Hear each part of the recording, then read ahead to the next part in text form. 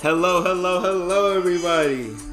Today, we have another episode of the Black Lotus Podcast featuring my good friends at Howard. Introduce yourselves, starting with Chandler. Yeah, great to be back again. I'm Chandler. All right. Next up, Jamal. Yeah, feels good to be back. Jamal.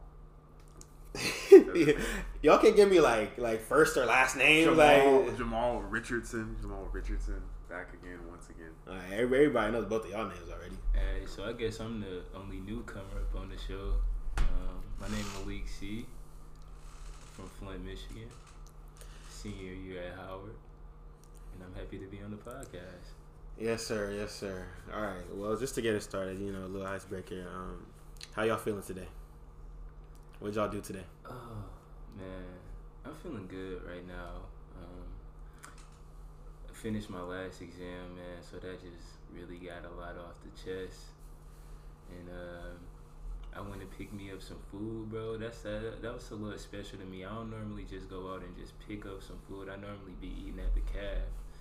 So I just went and picked out some food, man, for myself. Got me some Jamaican food, and I was really about to should just chill at the crib, and then I came here trying to be up on the podcast, here to talk. So I'm feeling good, man. I'm feeling good. This platform. Well, Malik, since you was talking about your food, what'd you get to eat? I got some Jamaican chicken from the grill. Y'all know where that's at, across the street on Georgia Ave. Some Jamaican chicken and some rice and some sweet plantains. What time do they close? I don't know. I went there earlier in the day around like 6:30, 7 o'clock. Okay. Jamal, Yes, how you been today? Man, I feel like I don't know. My day's been like pretty normal, pretty alright. It's been a month for me, so it's been an interesting month for me. So, but other than that, really just a really chill day for me. Didn't really do too much. Just got back and we're doing this. So Chandler, that's you, man. Sounds good, brother. Nah, I've been man. Just finished my last paper, and I got some ho chi on the eve of leaving for my last Christmas break. And speaking of memory lanes, it's starting to set in. Man, this is it. This is it. Dang. This is it. So That is crazy, bro. I'm not gonna lie, because it's just weird. Because life kind of just moving along, bro. And it's like this is our last Christmas break, bro. Thanks. And we about to leave, go home, and then when we come back, it's gonna be our last semester. At least for me, Malik, and Chandler. Jamal got a few more. Oh boy, I got a lot of Jamal gonna have a lot more breaks to experience. But that's kind of crazy. It makes me sad because it's I feel like it's come too fast, bro. Yeah. Definitely, man. Like the blink of an eye, man. Honestly, I know that year of us being off campus, did something, but man, looking back, I ain't think it did that much damage until I'm looking at it now. I feel like I just missed a lot of school, or this day is just going by so fast. Be feeling like I'll be missing a lot of school. I ain't really get that chance to really. I feel like we didn't get that chance to hang out as much together as we really should have. As being away from home and going to college for 4 years. Right. I feel like our experiences is a lot more. It's gonna be a lot more different compared to what your average college experience is supposed to be. Because I be thinking about other people who went to college for a full 4 years. They were gone from home for 4 straight years. Right. Going back and forth from home to break and and all that stuff. And it's we was home for a year and a half in between these 4 years. Yeah. Got jobs at home and everything. Right. People started working at home, bro. Hey, we started working, bro. I know I got my first job during the pandemic. And for me, everybody knows, it was a good time for me, but I always do wonder, what if we was able to experience that time? Cause I feel like all y'all, like, I be getting closer to y'all like every day and stuff like that, and it's senior year. Mm-hmm. Like, I'm not gonna lie, Malik, I really got closer with you this year, like this semester, and I've never hung out with you as much this semester compared to the past. You was my homie before, 100%, but now I really understand a lot more. I have a lot more insight to how you think now compared to how I did before, and I feel like, why am I learning this about you now? I should, like, in a perfect world, I would have learned that stuff like sophomore year. Mm-hmm. You know what I'm saying? It makes me sad, bro. It just makes me sad and reflective.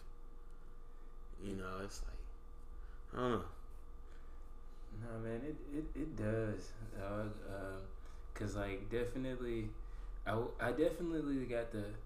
It's not like we haven't always known each other, but, like, I got to see the growth from a different point of view. You feel me? Like, just because I wasn't always, as far as, like, hanging out with you on a day-to-day basis, like, especially in our earlier years when I was going to school. Right. During that time of break when we were not together, sophomore year and a little bit of junior year, I definitely feel like I got to see you grow, see still be connected with you, like, just through social media. So right.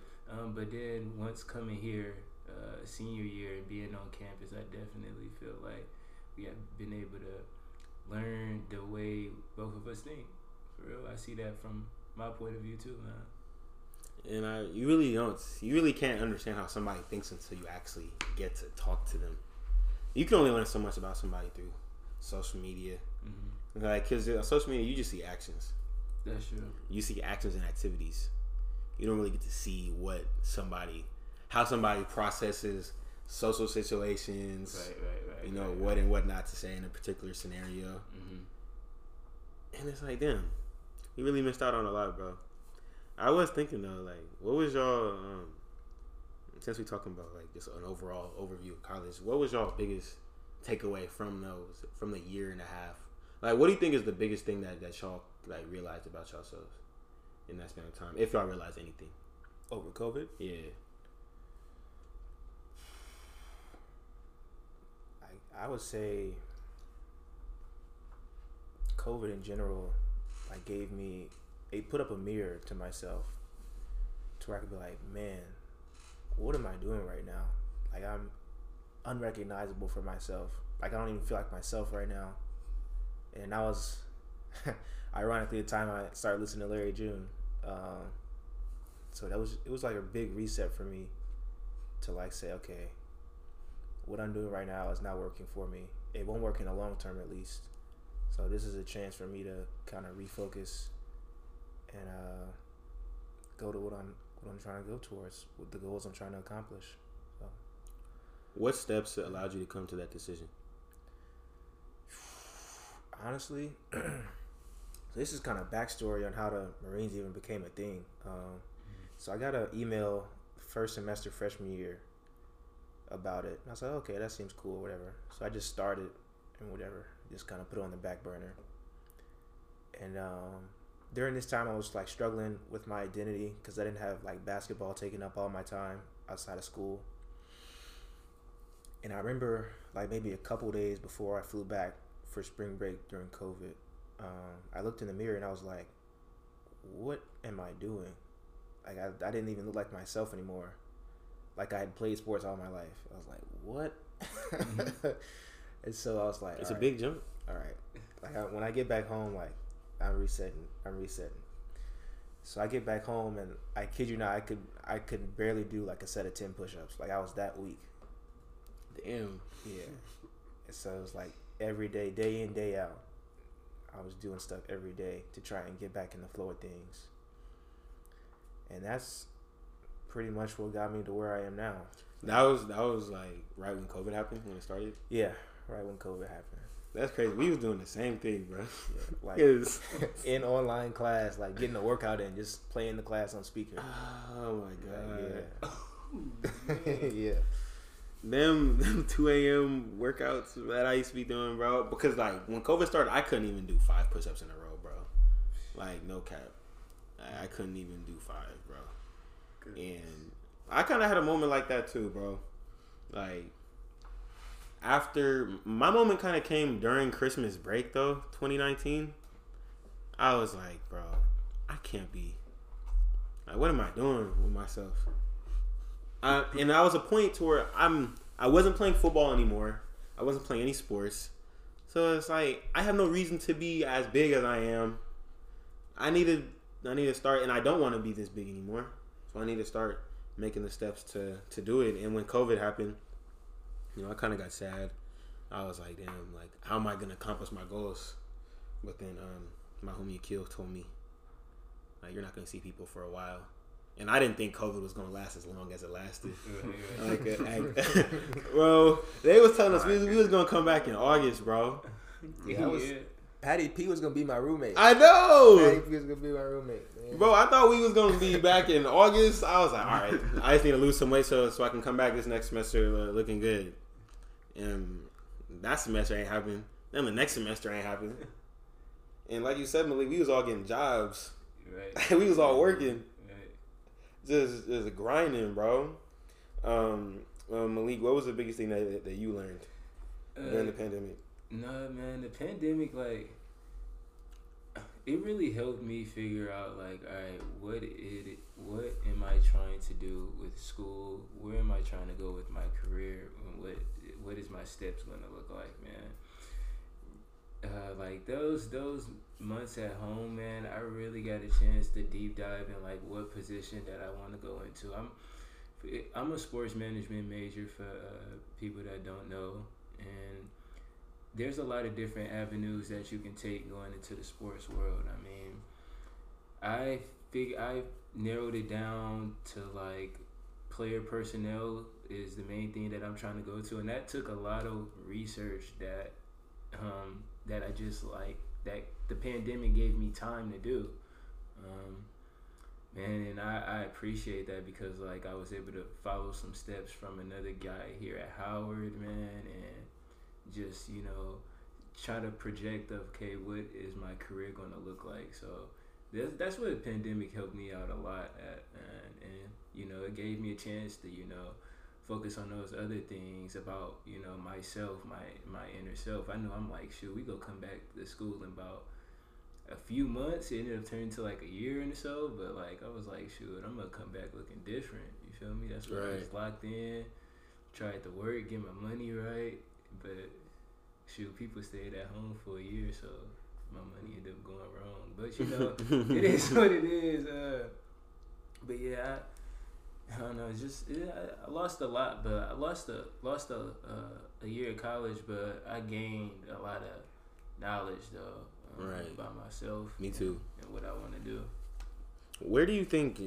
You said that you were researching a lot during the pandemic. Where did you figure out? How did you find out how to start researching? Like, where did you? Because a lot of people don't even know where to start when it comes to finding a career and stuff like that. Where did you? How did you know where to start at in terms of research and knowing what to research? So I know I started out just going off of like, what is the things that I like? So, you know, I like to listen to what is the things that I like in sports. You know, I like to listen to a lot of podcasts. I like to play a lot of. I like to listen to a lot of podcasts, and when I'm listening to podcasts, I like to hear people talk about the sport or a specific thing in sports. So, you know, I was like, okay, I can see that I like something like that. I like playing. It sounds crazy, but I like playing like my leagues on like video games where I'm able to control like a GM aspect, and you know that's where I'm, you know, stuff like that is where I'm putting my head to. Me too. That's stuff that I like. I love my league, my GM, all that. You feel me? So I'm looking up stuff like this. Okay, I'm looking up stuff. Okay, how can I be a GM? You know, I'm looking at past GMs and I'm looking at stuff. I'm like, okay, they went to school for a long time, and that's that. You know, I definitely want to continue after my bachelor's. I want to go get my master's, but I mean, we got people in law, you know, a lot of these GMs in law. So I was like, okay, you know, that's okay. That's a different avenue, you know. But it was also people that just worked their way up in a sports organization that has been there for years, you know. Right. And you know, I feel like, okay, I know one day if I get in with an organization, I know that could be something way down the line. You know, that's a big dream of mine, but that's way down the line. It got to be steps to get there. Right. So, you know, I was able to look up other things. Okay, what is my school? What are they offering here at school? You know, I found out that there's like journalism with the newspaper here at the school. So I was like, all right. Let me try tapping into the sports journalism world. You know, once I kind of like, I don't know, man. Once I kind of like figured, once I kind of like tried to step my foot into like one space of sports, I just tried to, you know, keep going from there. I don't know, man. Bro, that's very interesting because that journey, like looking up where certain respective people, like GMs and people in organizations, where do they start at, is something that I never really thought about doing until kind of this year, and really seeing where I wanted to go with my life and just seeing people, the positions that they hold, and seeing where they started at. And because I never really have a lot of older people. I've never really thought about them being young. I kind of just think of them as they are. Right. And I don't think that, okay, they were an undergrad at one point. 100%. And then they didn't know what they were doing. Like they was just, you know, they was just going through getting a doctorate or a master's or something like that. They didn't know they was going to end up as the commissioner or the GM. Exactly. And it's very interesting because I'll be trying to see, all right, like where do I fall into all this? Like I seen Dr. Umar. I was watching a video of him earlier today. I seen he was a double major in political science and psychology, and I'm a political science major, and I'm like, damn, like I feel like he didn't know what he was going to be 100%. at that moment. He was just kind of moving along, and I kind of feel like that's how life is, bro. Because I feel like sometimes they put a lot of pressure on us, bro. They do. I feel like I have a lot on myself. Right. And I feel like there's a lot of pressure on us to like kind of know what we're supposed to do right now. To have it figured out. Right. Make 6 figures. Right. Just make 6 figures at 23, and if you're not, you're a failure, bro. That's all I be feeling like. You're a failure. You don't get the woman. None of that stuff. Man. Like it's just weird because, bro, we're young, bro. Mm-hmm. We're young. People don't really start getting in the full swing of their career until they 40s, bro. Like peak financial success. Late 40s. Like late 40s, early 50s. Yeah. And when we sitting here like early 20s, like stressing about where, like wait, what we gonna do? Mm-hmm. Which there is some validity to that, just because of the job market and the way the economy is now. But it's definitely oversold, if that's a word to use. Right. It's definitely oversold. All right, Jamal, what was your biggest takeaway from the pandemic? I mean, for me, like for the pandemic, I'd say definitely my biggest takeaway was like finding out what I wanted to do, like my career choice. Like I want to be an actor for sure, and like I guess like just determining like how passionate am I really about it? Like, is this something I really want to do? And it's like the answer for me is like yes. And it's like it took me like I said this last time I was on here. Like I'd go out like during the pandemic and just like take like night walks and stuff and just be out there just thinking and like dreaming of stuff. And it was like always like acting, never like an office job. So it was definitely for me like a lot of clarity on the career choice that I wanted to take. So it just really like gave me a lot of definitiveness in it. So yeah. What do you think made you stray away from that that original vision that you have? Because I know you said you acted in high school, right? Mm-hmm. You acted in high school, but when you came to Howard, you were a political science major. Well, one, it was like laziness. Two, it was also like fear. I guess like that tower's firing when we're going crazy, bro. Every night, every day, I hear that. Imagine living there. Man. But I definitely like fear. Definitely like wanting like safety of like a business job or something. Definitely wanting to like be able to like pay off college and all that other stuff. And then it was just like, for me, like I said last time I was here, I was like, if this is something I'm truly passionate about, I'm going to be the best. And if I'm the best, I'm not going to be broke or, you know, not getting jobs. So that's really like what really just, like I said, scared me was me being lazy in the beginning, because it was like I did apply really last minute to Howard and I didn't do that, and then I was also just like scared. So those are definitely the two biggest factors. Right. I kind of feel like when it comes to entertainment jobs or just jobs where you have like a lot of notoriety, we tend to look at those people as if they're anomalies and as if they're almost inhuman, because when like in the general population, we never look at all right, that can be me. We kind of undersell. We undersell ourselves. You know, it's like most people don't think they're gonna be a Marine. Most people don't want to be an actor, and most people don't think they can be an actor, and most people don't think they can be a GM. Like, people are automatically cross those boxes. People automatically like don't even think about that stuff, because people always want to play it safe. But it's just interesting. It's interesting because we admire the people who did take a risk.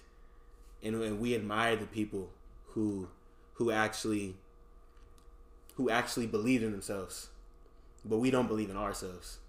Yeah, that makes me laugh to myself, because even like with me, like putting my head down, working out, like pretty much, I was working out to the point to where my back was sore from the amount of pull-ups I was doing for like 1 to 2 weeks. Like couldn't bend over. Like I was doing a janitor job at that time. A janitor job? Yeah. Like you was mopping floors? Yeah, like cleaning up behind like certain, like one was a school, another was a little surgery place. Just like taking out the trash, stuff like that. Bro, things was working for real. And like I was like wincing just to like reach down to get the trash bag, pick it up. I could barely do that. I was working like that hard. And so during the process for the Marines, they have you run a physical fitness test, and I didn't score high enough. And this was like the very last opportunity to score high enough. And like that whole time, my parents were like, "Oh, maybe you should consider something else or look at your other options." And I was like, "No, this is what I want to do. Like, I'm gonna do it." And so this is my option. This is the only option. So it's freezing cold and it's raining. And like I just wake up with it on, like I have to be successful today. Like there's no other way. And so I did well on the pull-ups, did well on the plank, and the last part was the run, which was terrible. It's 3 miles. Is it time? And say again. Is it time? Yeah, it's time. What's the time limit? I think I had to get. I can't remember the exact time I had to get. But I was like, I just had to run it as fast as I can. I just got to push through it. And I ended up getting selected for OCS this past summer. And the selection rate for the board was like 10% maybe. And that's like really low. But I was like, yeah, this is something I need to be doing. Like, I don't think God would have allowed me to pass the test just for me to not be able to do this. Yeah. Bro, that's hard work, and that's a testament of your mental strength. Yeah. Because you really got to believe that you can do that, bro. Yeah. It's not just something that you just like walk into. It's like, all right, I'm gonna be a Marine, and I'm gonna just do it. Like, you really got to believe that you can do that, bro. And the reason I'm laughing to myself is because my parents were the main ones to like, oh, maybe you should try something else. But then like seeing me go through everything. And even like once I got back from OCS, like one of the first things they told me, them and my mentor was like, "We're proud of you. Like, even though you didn't finish, we're proud of you." So that was like really big for me. Right. Nah, bro, that's a beautiful thing, bro. And I just think it shows the power of believing in yourself and your gifts. Because I feel like every human has a gift that they either acknowledge or they don't. And a lot of time we kind of let these gifts and passions that we have lay dormant, and we don't even we suppress them, and we don't do what we want to do. We kind of get caught up in what others want us to do. Like, imagine if you listen to your parents and it's like, yeah, maybe I should look at my other options, you know. Imagine if I just I'll take the safer route. You wouldn't be as happy as you are now. Yeah. You know, you wouldn't be as fulfilled. And I can speak from experience. Like when you're embarking on a journey to where you feel like it's actually something that God is like really pushing you through, and something that you feel like it's for you. There's like you enjoy waking up every morning to do it. You don't dread it. I know a lot of people wake up and they hate themselves.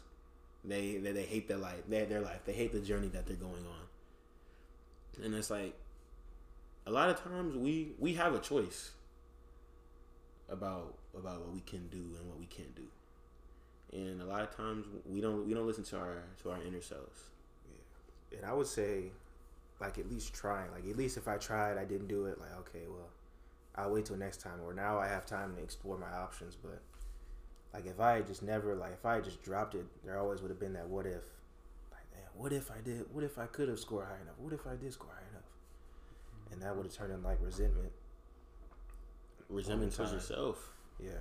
And the people that like convinced me not to do it. But yeah, mostly myself.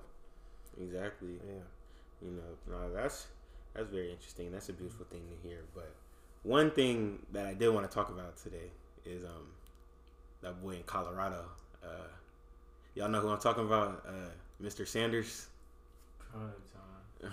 Mr. Swag. Mr. Well, not anymore. not anymore. If Prime ain't swag. Who is swag? Prime ain't swag. Who is swag? All right, I did want to ask. I don't think I've heard your opinion about this, Chandler. I've heard Malik's. What do y'all think of Deion going to Colorado? Well, I'm up first. Okay. Whenever something big happens, I usually don't feel a particular way immediately. I feel like that's just coming from a place of emotion, especially when I don't have like the facts or anything. Like, I don't know what Deion's thinking. I don't know why he made that decision specifically. All I know is what I see or what I hear. I was a little let down, just because that was like, I don't want to say the one bright spot, but that was definitely like, that could have been the first domino to like a much larger effect. Because like, even when you consider HBCUs having sort of a revival since the killing of George Floyd, we've had sort of a revival of HBCUs. Like, applications are up, enrollment's up, right? And then to like to follow that up with Deion being at Jackson State, I thought that was a big movement for the culture at large. And I think we could have followed that up with either more resources or even like more coaches in the SWAC or in the MEAC. That would have been really big. Right, bro. I mean, that's one of the things that disappointed me. I kind of get a little mad when people call Deion a sellout, because I don't think sellout accurately describes that, because he did give a lot to Jackson State. Mm-hmm. It's kind of the same thing that like I kind of say that I said on the podcast before with like Booker T. Washington, how people like to call him a sellout, but he created a whole institution for black people, which I don't know how you can be a sellout if you are providing things and you have provided things for the betterment of the black race. But yeah, so I think sellout is a little too far. Like, I seen Dr. Umar talking about like giving them lashes and stuff like that. He said like 50,000 lashes, and I'm like, I think that's a little too extreme for me. But I was disappointed just because I thought this was it was like you said, Chandler, it was like a bright spot. Yeah, it seemed like it was a bright spot. It seemed like a in it for the long run kind of thing. Right. Yeah, like definitely did get that vibe. I knew I wasn't tripping. Because Malik, when I was talking to you and Jed about it the other day, like y'all making it seem like that I was like tripping, that I was imagining stuff in my head about him feeling like he was there for the long run. I would say, like, for me, what like made me think he was like actually gonna do it for the long run was when he was like talking about like not selling the team to Bama, like not throwing his boys like to be feasted on by Bama, because he wants to build up the O-line, build up the D-line, build the trenches. He said, and that's gonna take a couple years, and after a couple years, we'll be ready for him, and then we'll take him on. And I was like, okay, like that just gave the vibe to me that he was actually gonna like build that up. Right, that's what I'm saying. Because he's talking about playing Bama. Okay, all right, let's go. Let's build this team up. I think maybe like for one, when he's in that position as a head coach, like what else do you expect him to say? And then two, I feel like he probably didn't think he was gonna get a Power 5 offer like that. Like I understand it was a Colorado, but I think that was a really good Power 5 offer for him, man. It was a good Power 5 offer. $5 million a year. It's $5 million a year, right? Yeah, about 5. Yep. Yeah. And if that I mean, I understand like if the rumors or the leaks or whatever that came out are true about like the misuse of money and funding and all that stuff, and him having to come out of his own pocket with all that stuff. Because I mean, I've said it before. I think HBCUs would be better ran by white people, but Jamal, that's a flaming hot take. That is a flaming hot take. But I mean, it's just there's been a lot of mismanagement at HBCUs, man. Can we make sure we come back to that one, please? Because I can't believe that's gonna be Hey, we need somebody there who's scared to lose their job, not somebody who's comfortable. That's not. And I hear you on that. Before we mention that, I did want to say this. I thought about this when you were talking to Josiah. If Deion is a sellout, wouldn't every black player that plays for a white school be a sellout in the same fashion? Because when you think about it, going back to before college gay teams were integrated, they didn't want you, kind of thing. And then they found out, okay, well, all these black schools are taking money from us. We'll just give the black kid a scholarship and the resources while we're taking resources from HBCUs And not adding them to our conferences. We'll take the child. We'll take not even a child, the young man, put him with us. So you're inserting yourself within a structure where your people don't economically benefit. I mean, I think that's different though, right? Because like those students, they're looking out for their livelihood. They're trying to get to the league. They're trying to do something like higher education. And like if it's an offer versus Howard gives me a full ride scholarship versus Harvard giving me a full ride, I'm going to choose Harvard. Like that just looks better. But I feel like they're looking out for their livelihood. The coaches, they kind of have it set, right? That's their livelihood. That's what they're doing. And I feel like with Deion, like I could see him more as a sellout because Deion already has his money. He's already got it. Like now it's his time to give back, and it looked like he was trying to give back, and walked away. That's what I was thinking, bro. Because I remember I was texting my mom a few months ago.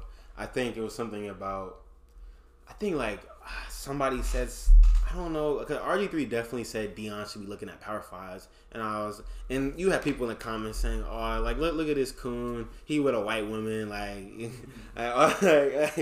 nothing new from RG3, but I forgot what it was, but I texted my mom saying like, and we was both kind of excited. We was like, yeah, that Deion not in it for the money, he in it for the community, he in it for the culture, and it's like, and I really like, that's one of the reasons why it hurt a little bit when it happened. I was like, I wasn't mad. I was just kind of sad because I thought it was going to start a domino effect, like you said, Chandler, of HBCUs becoming a focal point of college football again, because they used to be, and integration kind of changed a lot of that with like black sports leagues.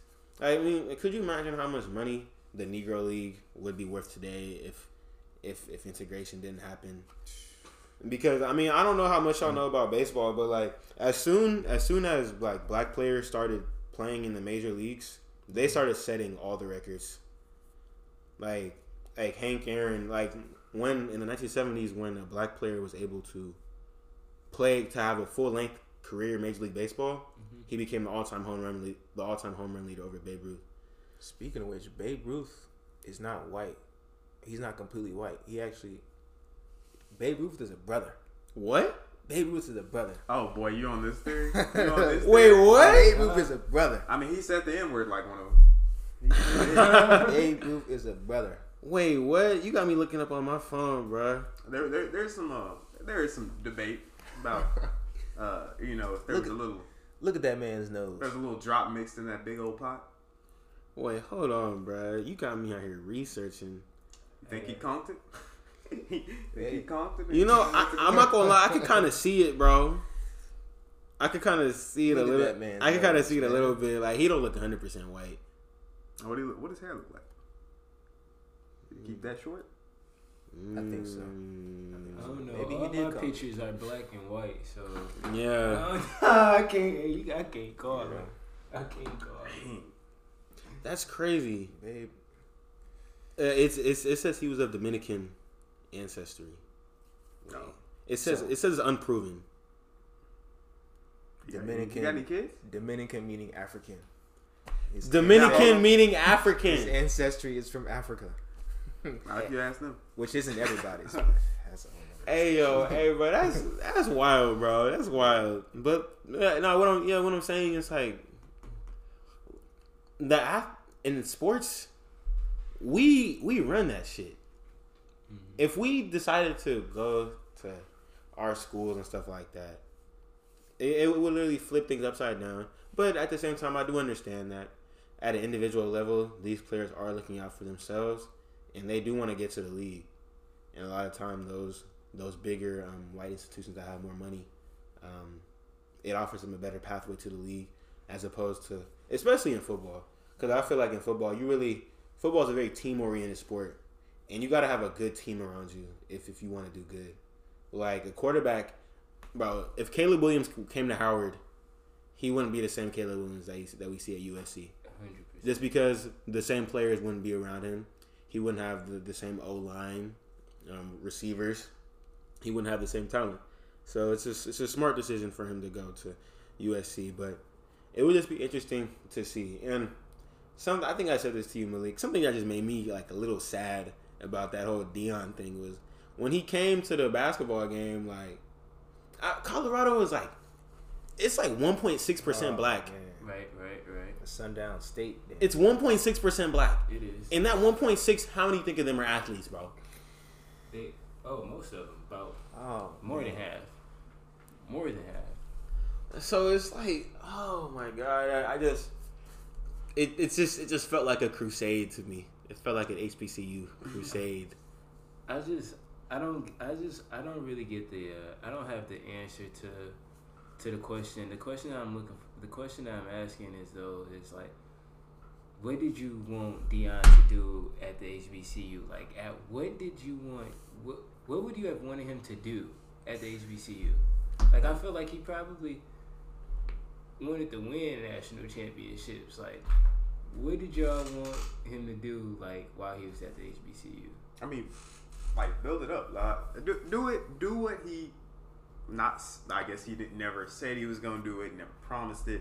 Do what he theorized he wanted to do. Right, like build it up, and give us a really hyped matchup of him versus like a top 10 ranked school. Like hype it up, blow it up, whatever. Maybe we get one of them cheap playoff spots. Like maybe they throw us ranked. Just get the national attraction, I guess, national attention. And like keep building. That's the only thing. Like just be a catalyst for it.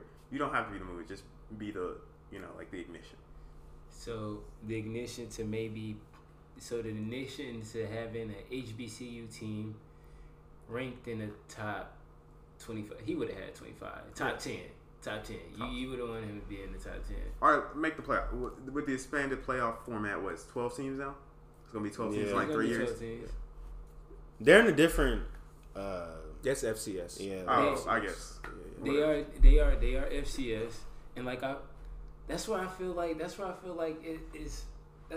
he really had to make the move, and I still feel like he's still gonna show support to the brothers out there in the world that's athletes. You feel me? He's bringing like it's quote unquote. It's allegedly. It's not sure yet. It's all rumors, but that he's probably bringing about like 10, 12 people from his school to go to Colorado. I feel like he's still going to be looking out for those black athletes to try to send them to the league. I don't know. He's all about speaking. He's all about trying to one, dominate, and also build young men too.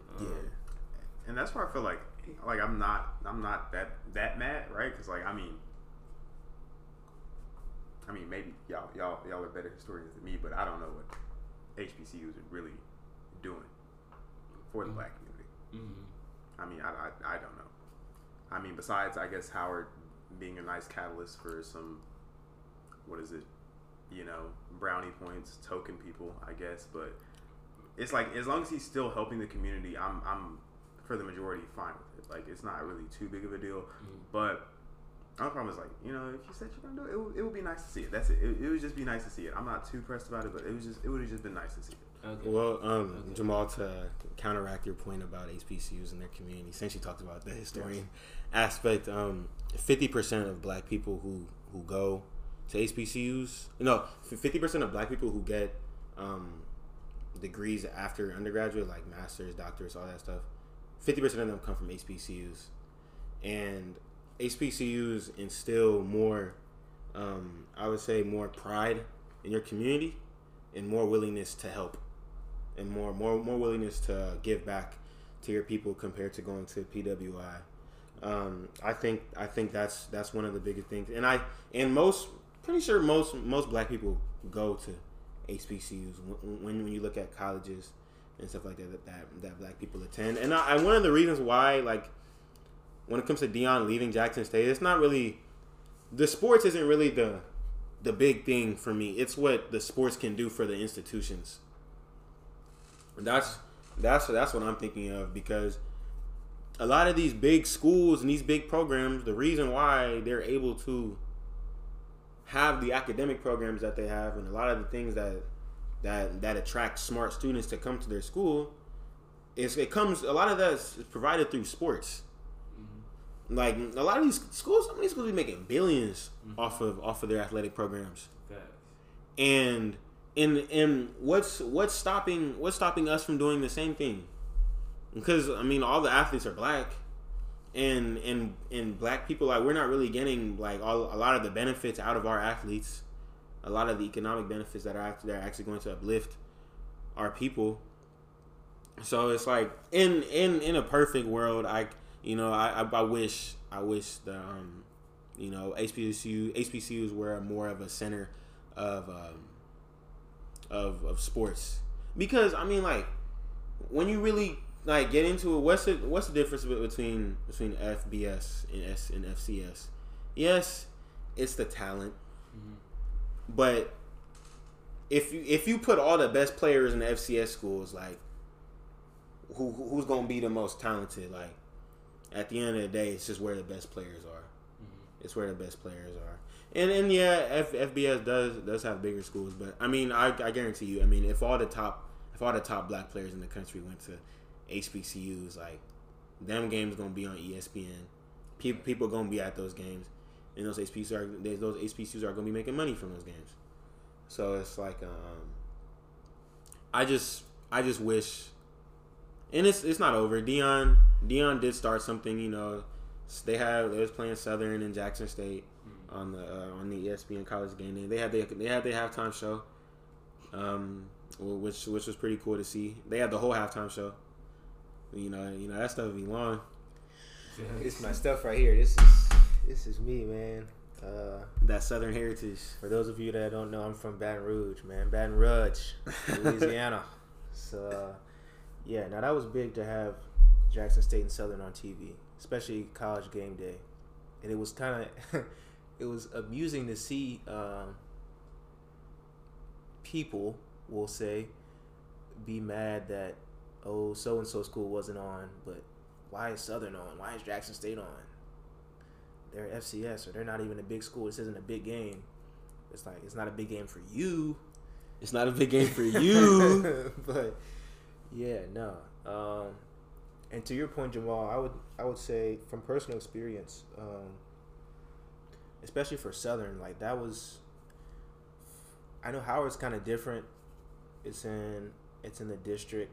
Usually people go corporate on the East Coast after graduating from here. But like for smaller schools like Southern, a lot of people work like near the school. Like, they've raised families like within the locality of Southern itself. They're going to the same high schools. Their children are going to the same high schools, going to Southern. So it's like kind of a cycle, if you will, of like just economics. Like, we're paying our way through the school, and then I'm raising my son. He's going to the same school. It's kind of just building that capital within the school itself. And then that helps with like school pride, and then those are the same people that's going to fill the seats at the basketball game or the football game, stuff like that. So. Okay. I have one question. I mean, I was just thinking about it. Like, maybe it's like a ploy. Maybe like Neon's doing this as like maybe he's like, I don't know. Maybe he's going over there to steal the coaches. Maybe he's like, I don't know, building it up, gonna do some like really good recruiting with the coaching staff, or maybe he's just getting enough money to where he can bring that culture to maybe like, let's say, an underfunded HBCU, like some random, like Paul Quinn. That's the first one. Like random, bring that entire staff over. They take a tremendous pay cut because Prime will be paying their salaries or something, right? And he just brings that entire culture there, and he starts building it up there. Like, I don't know if he's gonna do that. Probably won't. But I'm just saying, like, you know, that's could be a strategy. So it's like, I mean, I feel like a lot of people would definitely backtrack on him if he did do that. But I don't know if he's doing it. But it looks like he could if he wanted to. I have a question for your question. Do you think black people would be satisfied if he gave his half his salary or his whole salary at Jackson State? I think it was half. Half? Would black people be satisfied if he gave half of his salary at Colorado back to an HBCU? Would that be enough?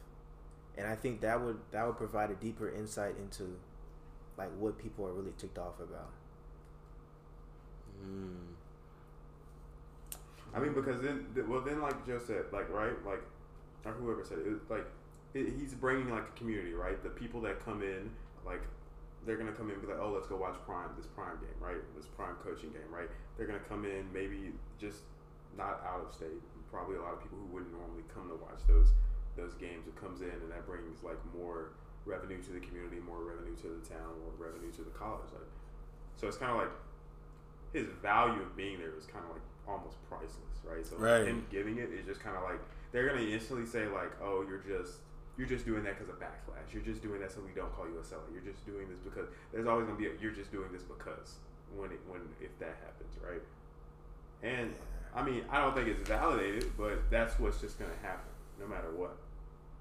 Yeah, I guess so. Yeah, I think that was one of the most difficult things about the whole Deion situation, just because his value there was priceless. To have a player who, as good as he was in the league, to be at HBCU and really like caring and really invested into it and really showing the energy and passion that he was having. I mean, we don't go to Jackson State, but us being at HBCU, that was empowering, bro. Sure was. That was empowering, bro. I don't even like Jackson State, just off the principle of me living like growing up like 20 minutes from Southern. Like, I have a homie, he's a section leader in Southern's band. Like, I don't like Jackson State, but that was really big. Right, bro. Like, you had us excited, like, and along with Howard getting a Jordan brand deal, it really seemed like, all right, we on the come up, and it's not over, but it definitely the progress, it's probably gonna be like a little slower now. I wonder if like Walmart's gonna renew their sponsorship with Jackson State. That's my only question. Because I think the most important thing that people at large don't acknowledge is that he set the formula. I think he might have said that himself. Like, it's about setting the formula. Like, before he did it, nobody was gonna go coach an HBCU team from nothing and like see it through. And I know a lot of people would say he didn't see it through, but like, he stayed 3 years. He led them to an undefeated season. Their facilities took a big jump. He set the formula. He set the formula. Like, he was running a program. It wasn't just about winning football games. It was about like developing young men, which is really what it's about at the end of the day. That's what it's about. So I think I don't know. We'll see what happens. It might be too early to say. But it's like, is that setting the formula? Because is it really a formula if you're getting an all-time great NFL player to come coach at HBCU? Like, how many more people have that appeal to come do exactly what he did? Like, is that really setting a formula? Because not every all-time great black NFL player is going to come coach at HBCU. Not every great player wants to even coach, nonetheless, at a HBCU. So I mean, that's the only thing that has me like a little. I don't know, bro. I don't want to like when it first happened. I don't want to like really like heavily criticize him like that, just because it's like, you know, and it's according, and if all the things coming out about Jackson State are true, you know, like mishandling the money, not. Just not giving him the respect not that the buses, right, flights. Right, all that. If that's the case, then you know we can't really blame him for leaving. Everyone would leave at that point. Right, anybody would leave. So. Like, even like half that stuff is true. Like him having to pay for the buses, like, and him giving a salary, it's like that's ridiculous. That's ridiculous. Or like, you know, in the contract, what is it like? If he gets more than like 30,000 tickets sold or something, he starts getting a bigger cut. Some weird like that, like. That didn't happen, you know, like him, and then like things he was saying, like randomly, like where's the money, you know, start making sense, you know, but I don't know. Yeah, Dion, and wait, were you about to say something, Malik? No, I was just thinking, like in the perspective of a black athlete, like even thinking of going to HBCUs, like the only reason I would go to. The only reason I would have went to a Jackson State is because of Dion, because Dion is the coach there, and I don't know. I feel like he would probably help me as a young man, and that could only help me get to the league. And I like, can you really blame Dion for? I don't think Jackson State being able to keep them there. Like, do you think like a Jackson State would be able to keep a talented person like a Nick Saban, because that's where like people are really trying to put Dion at this top of the list, and he haven't got there yet. You know, he won a couple games, but could you blame a person for leaving? Because I don't think that the school could have kept him there. I don't think the school would have been able to keep him there, especially with him being attracting that much attention to the school. You feel me? It's so much like little stuff a head coach like has to break down just for them to even get recruits to the school, you feel me? Changing the transfer credit policies and stuff like that. I feel like as time just went on, I just feel like that school just wasn't able to keep him there anymore, and it was clear cut. He left and went to Colorado. I just don't think they was able to keep them there anymore, bro. Right. He could have stayed there though willingly, but well. See, I didn't want him to coach there for like, he didn't have to coach there for like 20, 30 years. Mm-hmm. But I mean, if he coached just like a few more years, maybe like, not even, he ain't gotta be 10, bro. Like, if it was just like 5, 6, something like that, I feel like a lot more people would be satisfied. But to leave after like 3 years, it's kind of, to like, we didn't even get to see the full potential of what the program could have been. Right. That's what I think people were more upset about. I don't think people were really truly upset at Dion alone. I just think it was, we all got like a taste of what could be. We always getting a taste of what could be. Dang, but you know that, now that I try to say that kind of does hurt, because like that does hit a little bit, because like, man, they just signed 5-star Travis Hunter. That's what I'm saying. But we was really lit, bro. I was in comment sections like really like going at white people who was saying, why would he go to Jackson State? And I'm like, bro, you don't understand, bro. It's the culture. Like, it's bringing back. I was really going to bat.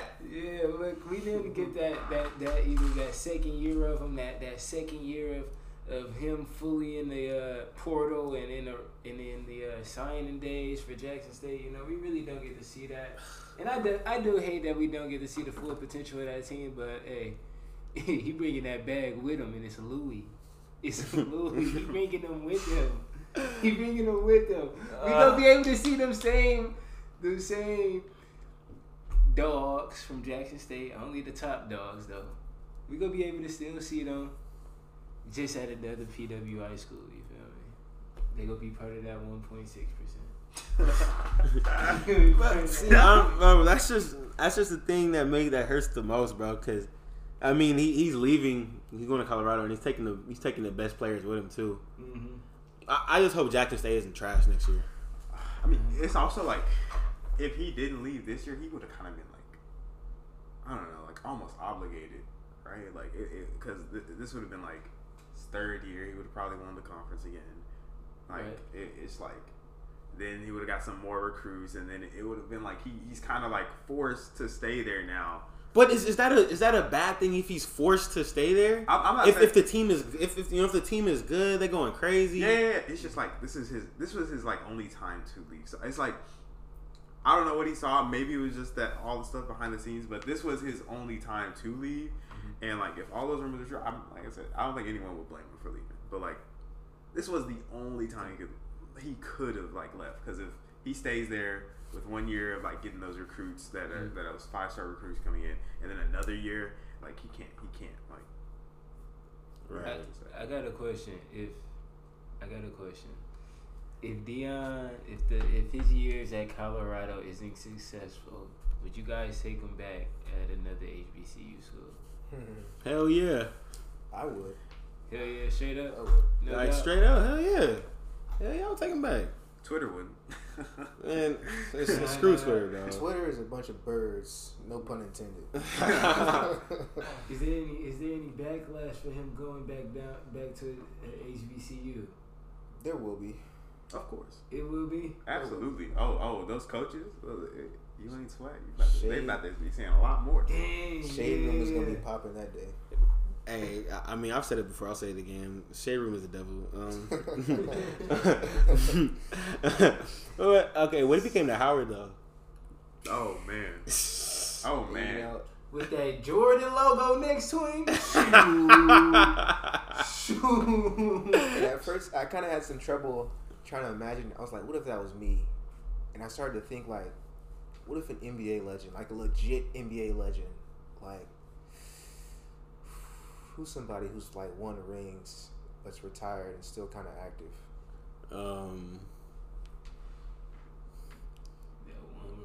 Who's somebody comparable to Dion? Comparable to Dion? Cause like I mean Dion damn near. I was gonna say Gilbert, but I mean, is he Dion like the greatest at his position. Yeah. When did he greatest? I'm gonna say AI just for the culture. Okay. That's like AI coming coaching at Howard. I came to Howard for AI, and then he left to go to Georgetown. Like after he recruited me, like that would sting. That would sting. Cause a lot of players at Jackson State went there because not only did they believe in Dion, they also believed in the message of like, all right, HBCUs, let's go revitalize this. Let's pioneer something. And then that's what he sold Travis Hunter on. Even though Travis Hunter's a corner, so playing for Dion was also like a big step in that. But the HBCU thing was also cool. Just 100%. I have no doubt in my mind that he threw that in there in the pitch, going up in the recruiting pitch. I have no doubt in my mind that he said, come this is HBCU. I don't know. I hope that. I feel like that's also a thing that's in you. Like you know that as a black person, but I guess from a coaching standpoint, from someone like Dion could really have a big influence on it. But 9 times out of 10, like, all right, all my coaches go to HBCU. Sure, I'm gonna take my talents to HBCU. If you really about that, you would do it. Right. Talking about other sides, like, makes me want to ask y'all a question. How do y'all think going to HBCU has kind of affected your thinking, this overall, if it has?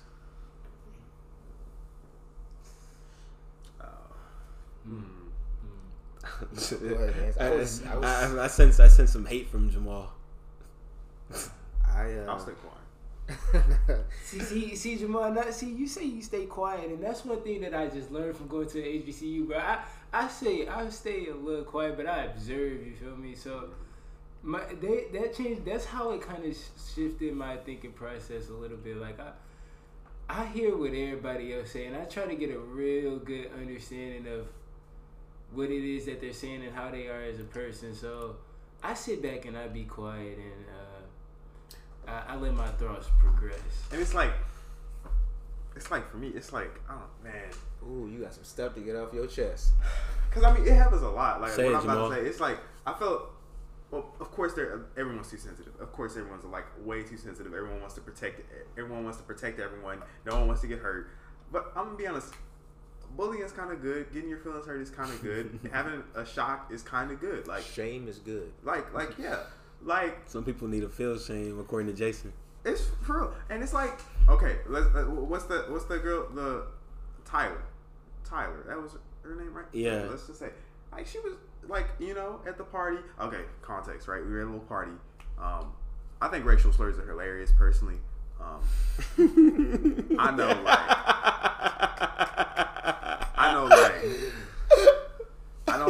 like dozens of them. I love them. I have a little competition. I'll say it and I'll just go on naming all the racial slurs for black people. And I love doing it. It's the funniest thing in the world to me. But it's like, I'm just doing it and just chilling with the boys. Hey, for those who don't know, Jamal's a comedian. Yeah. I'm just chilling with the boys. We're having a little competition, and I look at that corner, and it's this little light skinned chick. My bad. Fair colored. Maybe that's offensive now. That sounded worse. I don't know. Whatever they want to be called nowadays. Some of them consider themselves dark skinned. Jamal. She was a black woman. A black, melanated, female specimen. She was just in shock and awe, just like looking at me like with shame and disgrace. Like, how dare I? I shouldn't have a voice. Like, I mean, I saw that out of the corner of my eyes, but I was just ignoring it. And then she had like a little attitude. She was like, where is he from? Why is he doing? And it's like, I just feel like we're not comfortable enough. Just, I don't know.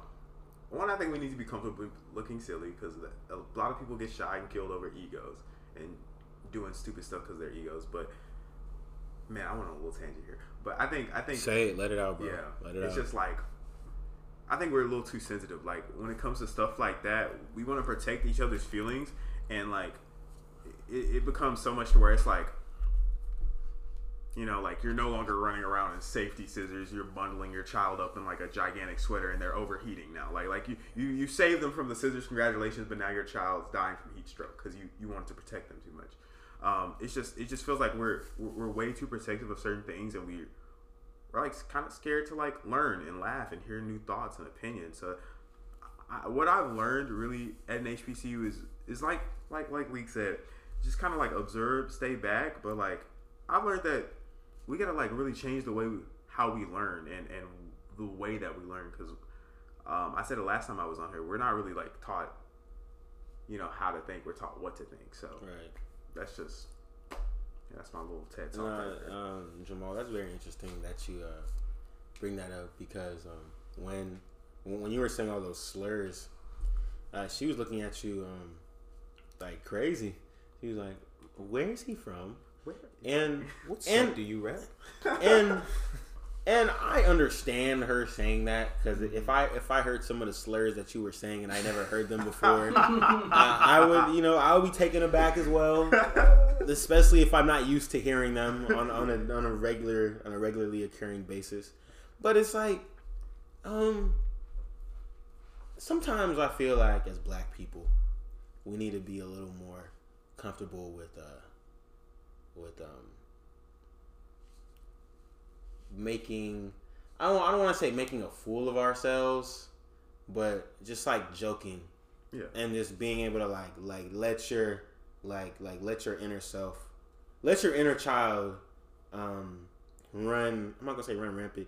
Like, I don't know exactly the words. I don't know exactly like the words that can describe what I'm trying to say, but I'll give an example. Like at basketball games, like we be trying to act all cool, bro. When something's happening, everybody be trying to act all cool. Everybody be trying to, like, people don't like expressing themselves.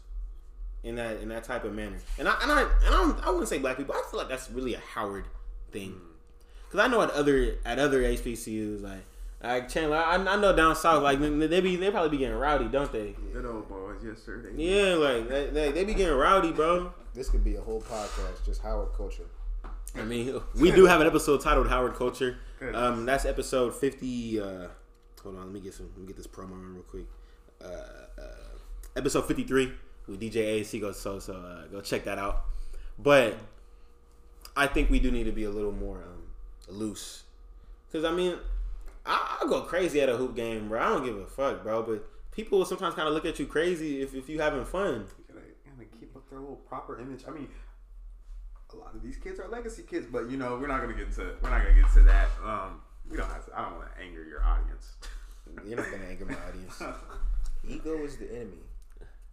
I mean, hey Jamal, you can keep going. Our audience is very. Oh, okay. Anyways, Howard. This is one of the most privileged, stuck up. They pretend they're not stuck up. They're definitely one of the most stuck up. 70% women. A lot of them are from affluent households, legacy children.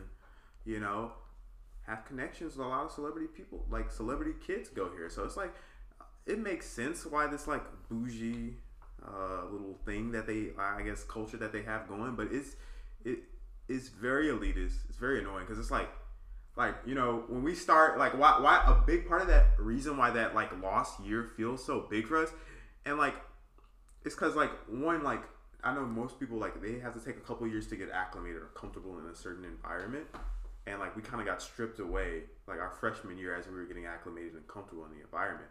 Whereas these other people who have, you know, been running for presidents and all this, getting all these offices, they had already had these connections. They had already done this stuff. They had already clicked up before, and they had already had their little like groups and stuff. So it just felt very like you know, how do I even get my foot in the door? You know, like around like in the social network of Howard if everyone's already met up. You know, Jamal, that's something I'm glad you said that because that's something that I agree with, and I feel like. For people who didn't have prior connections coming to this school, people who didn't really have a clear idea of what they wanted to do coming to this school, I can speak for myself. Like I didn't really know what I wanted to do, and because of this, I didn't join organizations that would allow me to pursue my goals more, or I was just kind of floating. I was just floating around. I was just kind of just, you know, going to class, going back to my room, playing Madden. Not really acclimating myself into the school environment. But when COVID happened in second semester freshman year, I was really starting to get comfortable at Howard. I was really starting to like, okay, like I really feel like a Howard student now.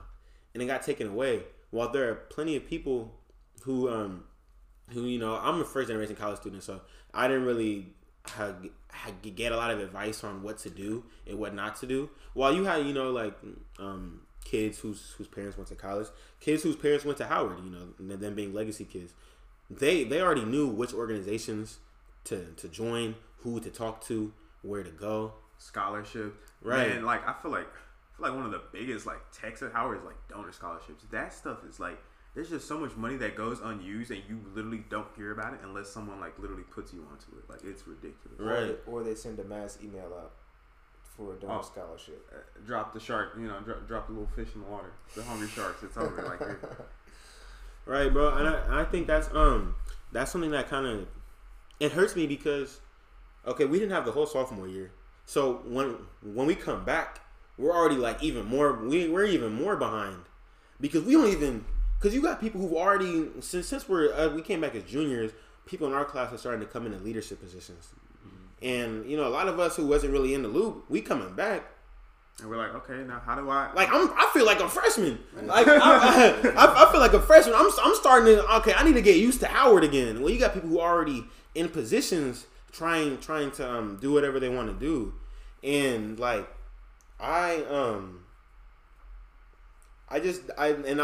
applied for an organization at Howard when I wanted to make a change and stuff like that.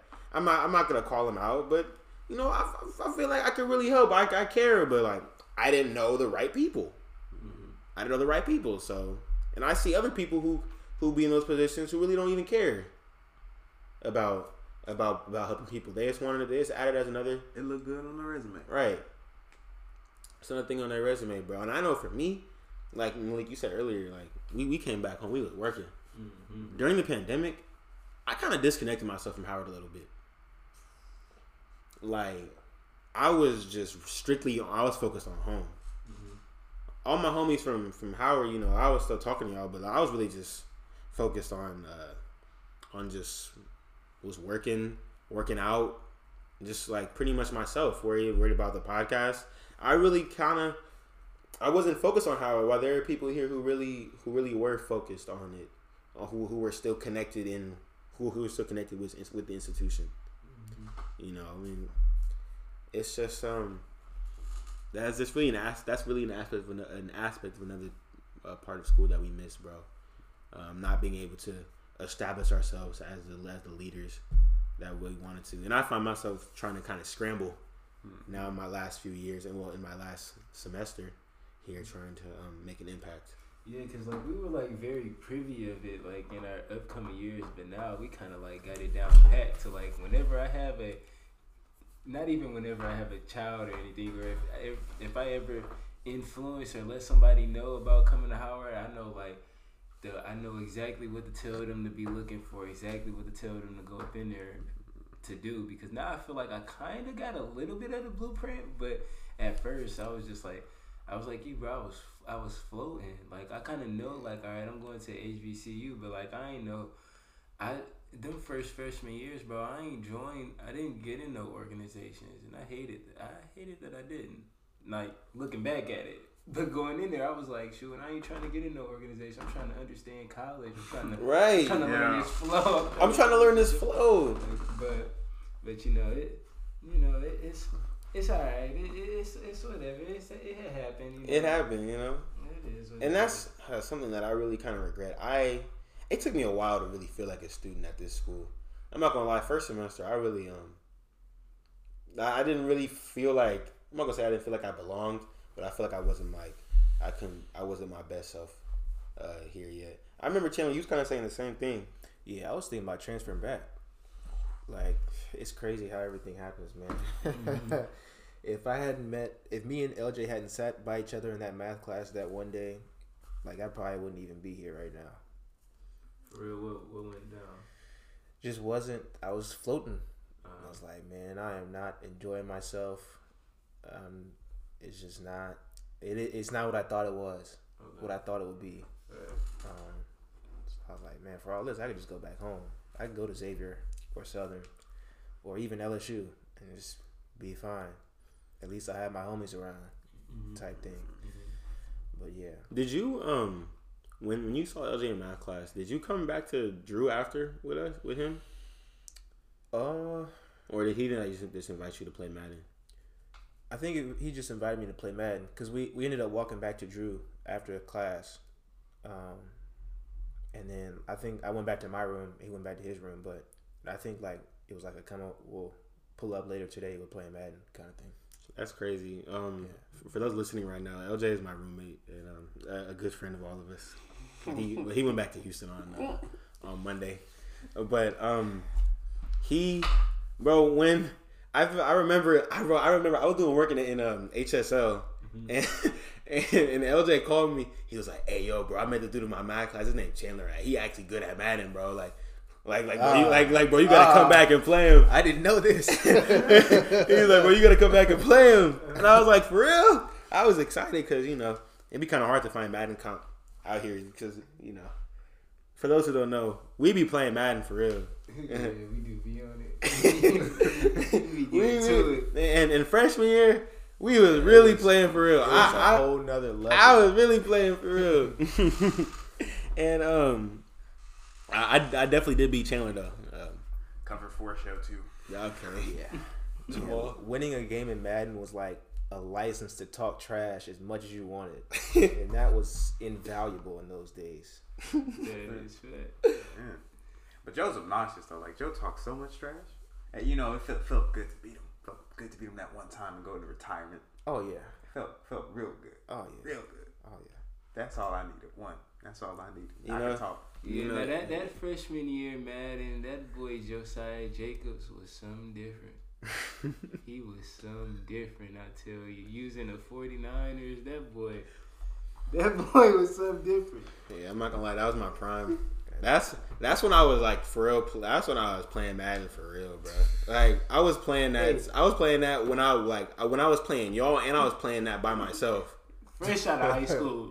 Fresh out of high school. He knew he was coming to Howard. If that's one thing, he knew he was coming to Howard. Then whoop on some heads and Madden. I know I'm coming in with that. Ain't nobody messing with me.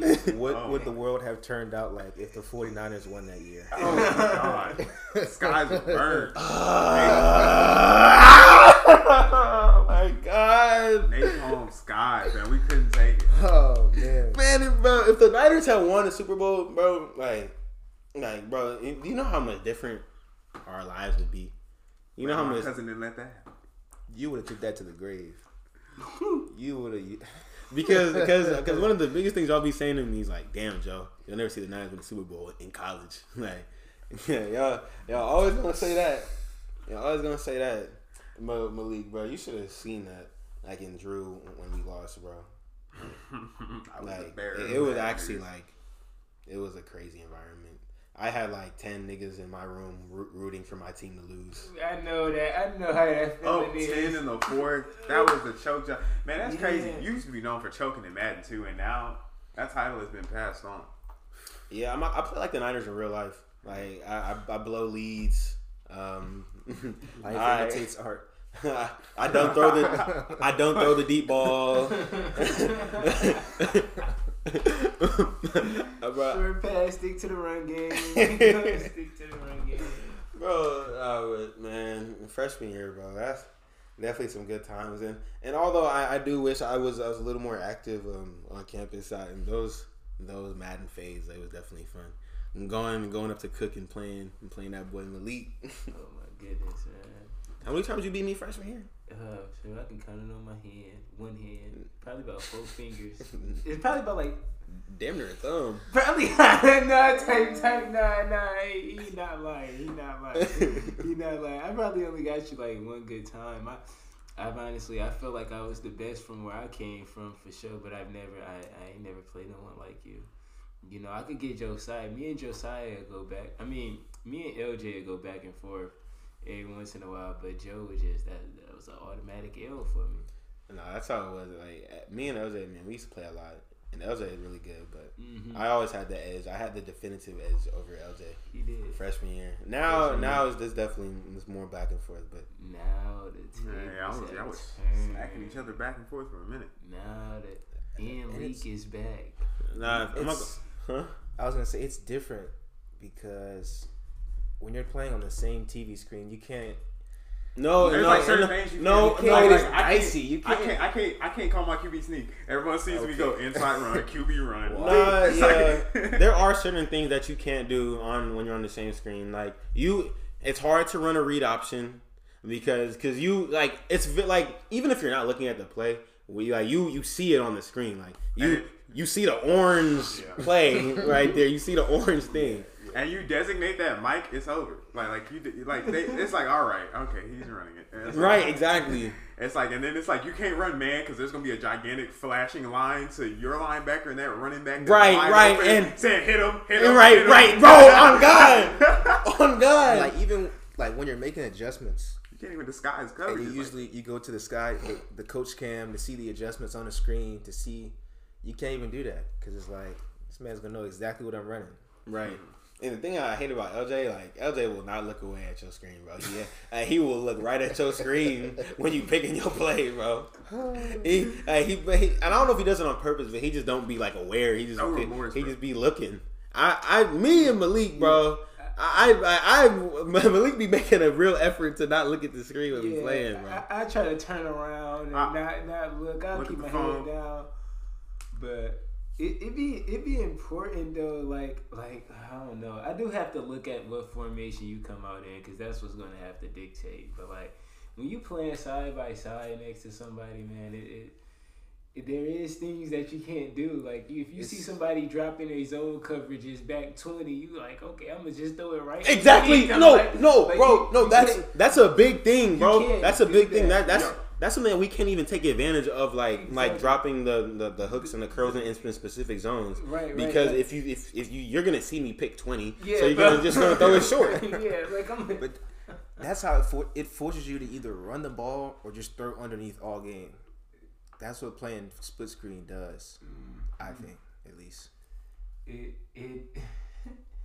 It comes down to how much you know the person you playing. When you playing side by side, split screen, it's gonna come down to how well you know the person you playing. Because if you see him come out in that formation, it's not that many adjustments he gonna make up on the screen. It's gonna come down to, do you know which play he could be running in this formation or not? Bro, it's like motions don't work because it's like even the plays with designed motions, it's like you just instantly know because you can say, oh, okay, he didn't press B and move over to that wide receiver. It's probably mountain power zone strong. I was like, okay, guess run. As soon as I see it, guess run. All right, our play action motion the running back out of the backfield. Oh, he's doing play action deep cross flat or something stupid like that. Guess pass. Like it's just you can't do it. No, bro, that's something that pissed me off because like I truly believe that I am a better Madden player than LJ, but since we play on the same screen and he knows everything I do, it lessens it a little bit. Because there will be times when like, I literally beat myself when I play LJ a lot. Like I'll throw like a pick because he kind of knows what I'm about to do. He has a very good understanding of what I'm doing. But when I play his offense, I shut him down. And it's because like me, I played LJ at this point like probably over 1,000 times, bro. Like, we know each other's tendencies like down to the core, bro. Down to the core. All the games we played freshman year, all the games that we played in this apartment. This year, 100%. Joe took a break one year, man. You took a break for a year, and you didn't play a Madden. You actually, I think it was the year before this one. Was it the year before this one? You didn't play till like the end of the year, like the end of the year Madden. I wanted to say it was the year. I did take a break. I did. I'm trying to remember. I definitely took a break. 21 for sure. We wasn't okay. Me and LJ, we wasn't playing Madden last semester. Like no, fall semester last year. Fall semester last year, exactly. We wasn't playing it at all. Right. We started playing it again in the spring. Late spring though. It had to be. It was like late spring. I think it might have been like mid spring. Cause me and LJ, we was playing like MLB. Really? Fall semester last year. That's what we was playing. MLB and FIFA. Yeah. MLB, FIFA. That's what we was playing. Spring semester we wasn't. That's when we started playing Madden again. That's when we was like, all right, it's time to. Okay, we started playing and it was like, them competitive juices start flowing again. But yeah, I did take a break, and like the only time I really play now is when I'm playing y'all. So I don't really, I don't be in my franchise stuff like learning all the plays I like. Right. Like I used to. I kind of learn what I like when I'm playing y'all. I got you. You know, so I'm definitely not as deep into it, but it's Madden, so I'm always gonna be good to a certain degree. I guess I'm always gonna be good to it at it. But there's something else that I want to talk about. There's definitely gonna be a controversial one. Meg Thee Stallion, Tory Lanez. Okay, we'll talk about it now. Yeah. All right. Okay. He shot at the ground. The bullet ricocheted and gave her a flesh wound. That's what happened. That's it. She was shot. She was ricocheted. Really? That's my theory. Oh, that's your theory. Okay. Somebody want to go? What you thinking, Chandler? Man, look, I could be wrong. Wait, I got a question before you say something. Didn't he go to? They're on trial right now, right? They're in trial right now. That's why I asked if you want to talk. Yeah, no, they're in trial right now. Yeah, okay. That's why I asked if you want to talk about it. Yeah, that's why. Okay. I thought so. Wait, like criminal? Yeah, this is a criminal case. I thought she didn't talk. Bro, no, like she actually went on the stand today. Right. Oh, she crazy. Yeah, like she went on the stand today. Academics was posting like all the highlights from it. Man, they need to that little video of her crying saying she didn't want to like report see a black man go down. That needs to be all over Twitter right now. Nah, she lied. That's what I'm hearing. That's what I'm hearing, and that's why when you said your theory, I was like, okay, it's a theory. Like I was like, all right, I thought this going on right now, and I'm hearing a lot about how it is that she had lied. Now I do remember her saying that they didn't have any sexual relation, that they weren't in a relationship. She did say that. Now, she said she hopped on an interview and said that. It was that Gayle King. She asked her, "Did you ever have an intimate relationship with Tory Lanez?" Wait, this done got Gayle King interviewing it? This was like a minute ago. This was a minute ago. Like, man, this story crazy. I ain't even. Let me look it up. She asked her straight up, "Did you have an intimate relationship with Tory Lanez ever?" And she said no. And all the black women was like, they was, and everybody wanted to just pile it on Tory. Come to find out, she did. Cause she went to trial today, and she said that they did. I think that came out. Yes, well, we. Nah. She what happened? She was talking to somebody about it, bro. Okay. I think in I can't remember, but she did say that let me go to academics page right now, bro. Okay. DJ. Because I kind of want to know like why the story would be not accurate from both sides. But supposedly, they were at a Kylie Jenner party. Okay. And then they started arguing, whatever. This is from the video that I saw of one of the guys that was in the trial. And so basically Tory was trying to get at Kylie, and then Megan wasn't going for it, and her friend was backing her up. So Tory was like, "Why are you backing her up when she go behind you messing with the same dudes?" type. And so it was the baby, and Ben Simmons got thrown in there too. He caught a stray. Mm-hmm. What? Yeah, Ben Simmons got thrown. Yeah, I did hear. Wait, Ben and Megan? Yeah. That's probably why he hadn't played the same. Man, that and God she's dating needs to be questioned. How you gonna like this? And Tory Lanez. So Hot girl summer. Yeah. Hey man, she don't discriminate. That she is really body positive, man. That's the most body positive woman I've ever met in my life. How's she gonna go 5'4" to 6'10"? That's crazy. Jamal, go to hell. 2'5" because the baby about like 5'6" but that is crazy. But like, stand on my money. Now I'm 6'6". That's really what it is. But hold on. Okay, so, all right. So what were you gonna say about just everything that's going on in the case, Chandler? Before I had kind of asked the question. Man, she took advantage of Tory not being able to speak on it. And that's really what it was. It's just the culture, the black culture, finding another black man to crucify. It is what it is, man. But it's the same thing with I know this is kind of unrelated. Sacrifice must be made once a month. The sacrifice must be made. It's the same thing with the Ime Udoka thing. Like, everyone finds fault with him, but nobody talks about the guy's wife, whoever it was in the organization.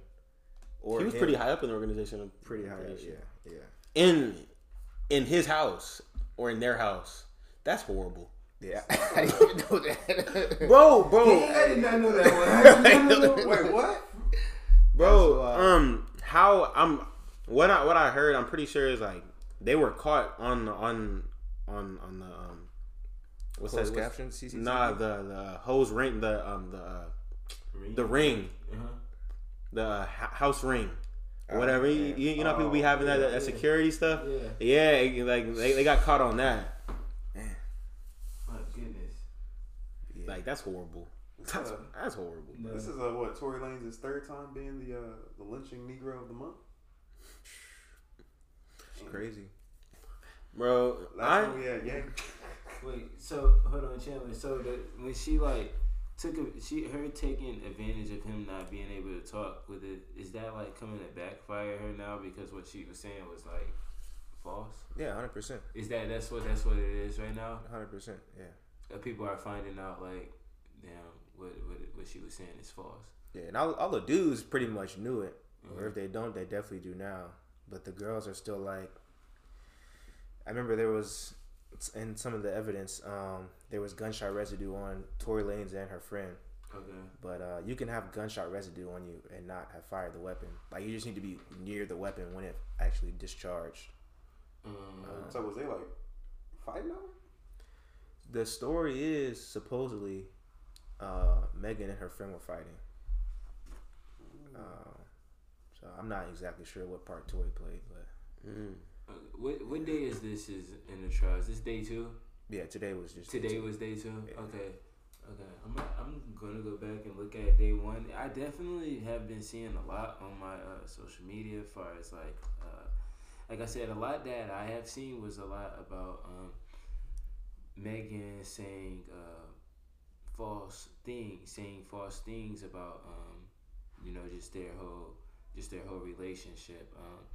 I can't wait to actually go look and deep dive into the facts and see what it was that was going on. This is, man, for our generation, especially in the black community, this is about to be like our OJ case. HBCU graduate, Megan Thee Stallion. Texas Southern. Shout out my sister. My sister go to TSU. Yes, sir. HBCU students are finessers, boy. I tell you, like I know I go here. I know how to finesse. She over there doing it in the whole other way. Because if that's what it is, man. Like I said, I'm gonna go look at day 1 and see what went down that day in trial in court. Nah, I'm not gonna. The thing about the whole Meg Thee Stallion versus Tory Lanez case, I don't know who to believe, because I mean it's not really for me to know, because the trial isn't done yet. Right. That's why I'm hesitant. It's just not. It's not for me to have an opinion on. But my issue was a lot of these women was out here like acting, whether completely saying that Meg got shot by Tory Lanez, like. And it's documented that she was treated for glass in her foot. Correct. There's no way you get shot in the foot, and it's on medical records that you got treated for broken glass. I mean, it could have been like, if going by her original statement, which is, she lied because she didn't want to see a black man, have the unnecessary interaction with the police or anything like that. Which, I mean, that was right after the George Floyd stuff, if I'm correct. So it seemed very believable to me. I think she has a good PR team. Yeah. I don't want to. Bro, it's just like my thing is, I was talking to my friend, and I was talking to her about this situation, and she was like calling me all types of names just because I said I don't know.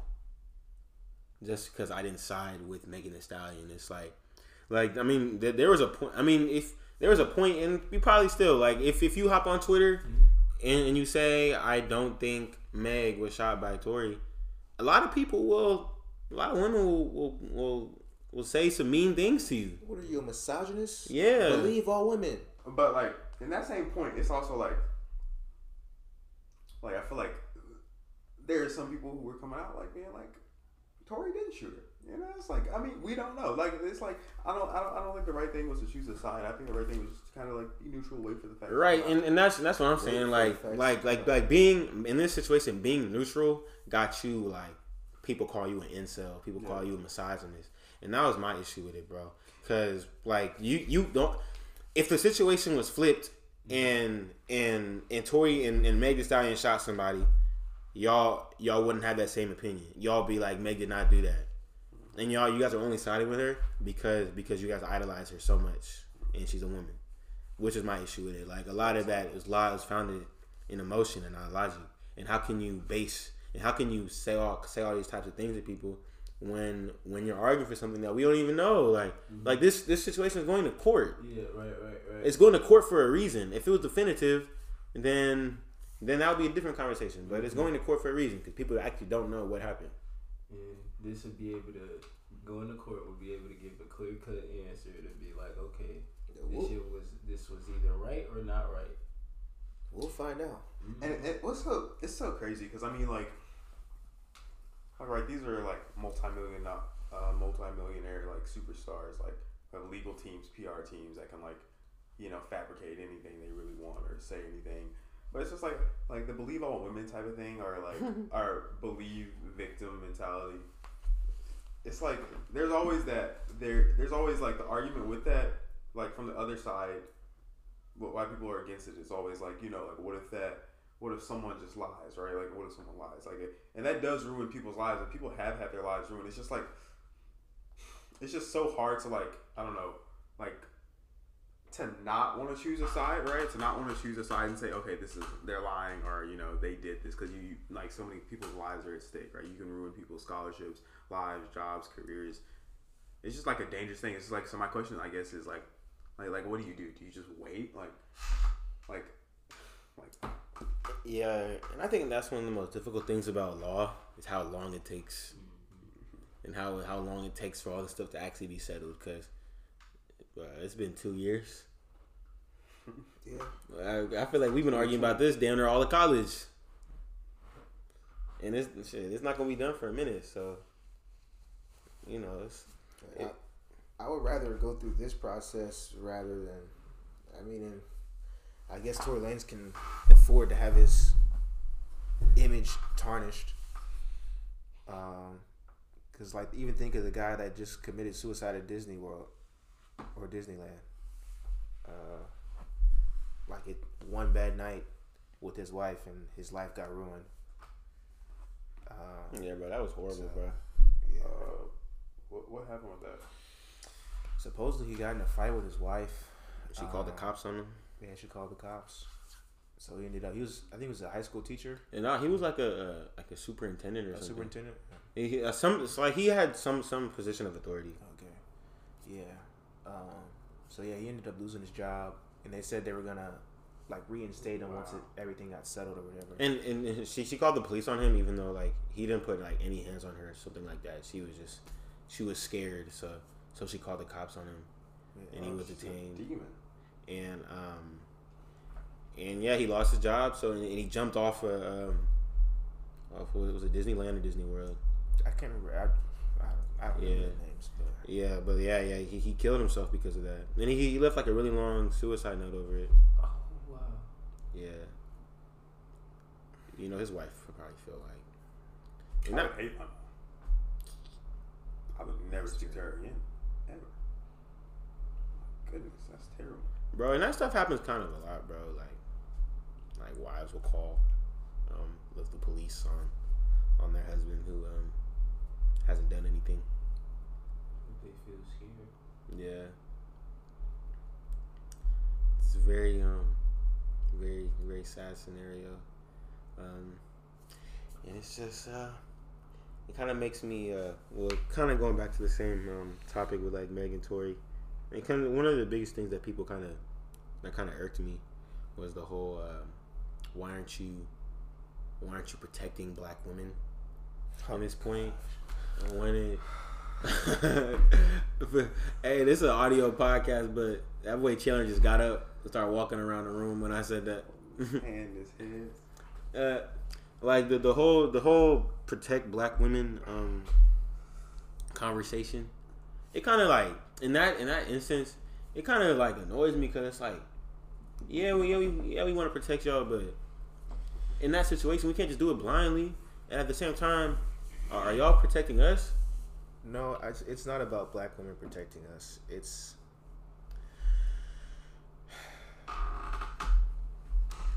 I'll put it like this: you can't protect something you don't have authority over. You can't protect something you don't have authority over. Elaborate, please.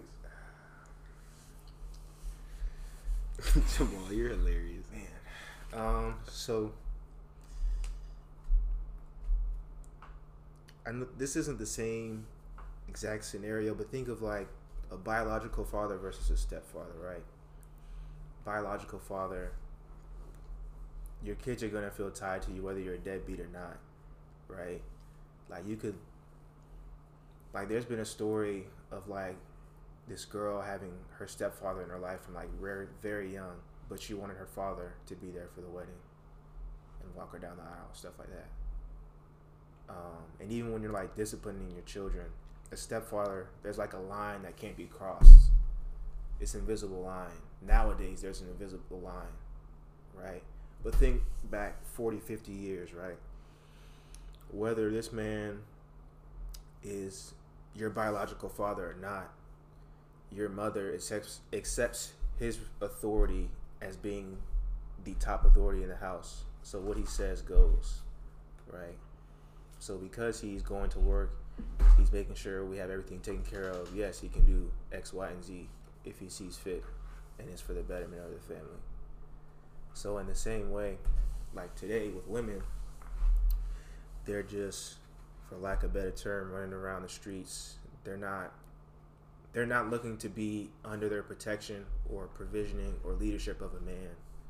They're trying to have those same things for themselves. They're trying to flip the tables, if you will. So you can't. With protection comes like a certain giving up of freedom. A certain giving up of freedom. Not freedom, but autonomy. Autonomy. Yeah, autonomy.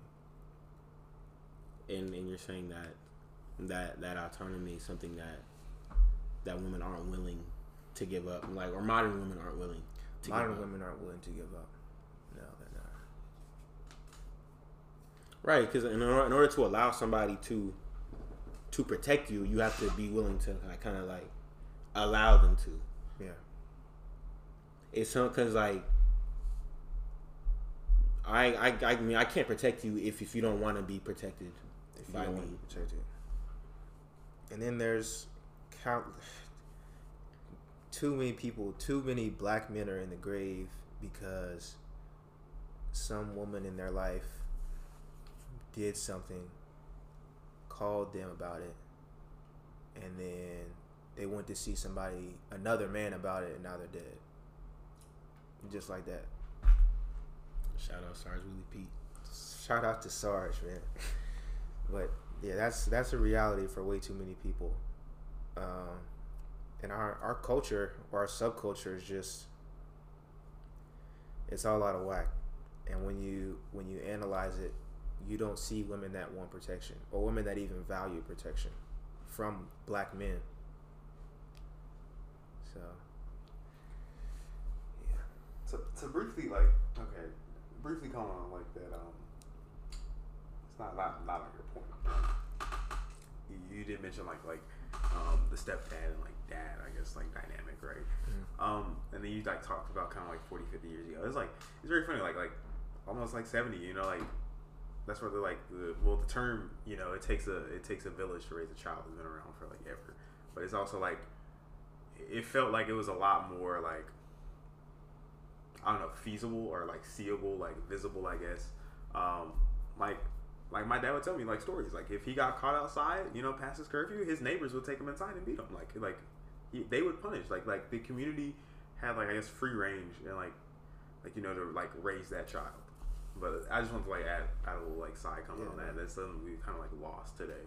Integration changed that. Yeah. So Well, I mean, we don't really have like this, that, and here. Really? Yeah. They talk about it in that book. They don't talk about the integration, but they do talk about like the scared parenting, like the fear of parenting, and like how we no longer like have the communal like raising of it. But yeah, I mean, we don't. But why is that though? It's like, is that because American society is like more individualistic now, or what? Like I was saying earlier, it's like that. It's like well, first starts with taking the scissors from the child, right? You take the scissors so they don't run around. Then you give them safety scissors. And they're like, safety scissors are still too dangerous.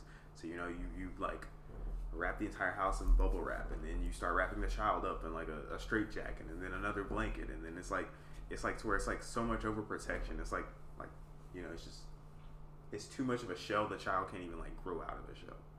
Right. But I just want to get back to Chandler's point too, about the social contract that's being signed there. Like, do you feel that the current like culture, let's say,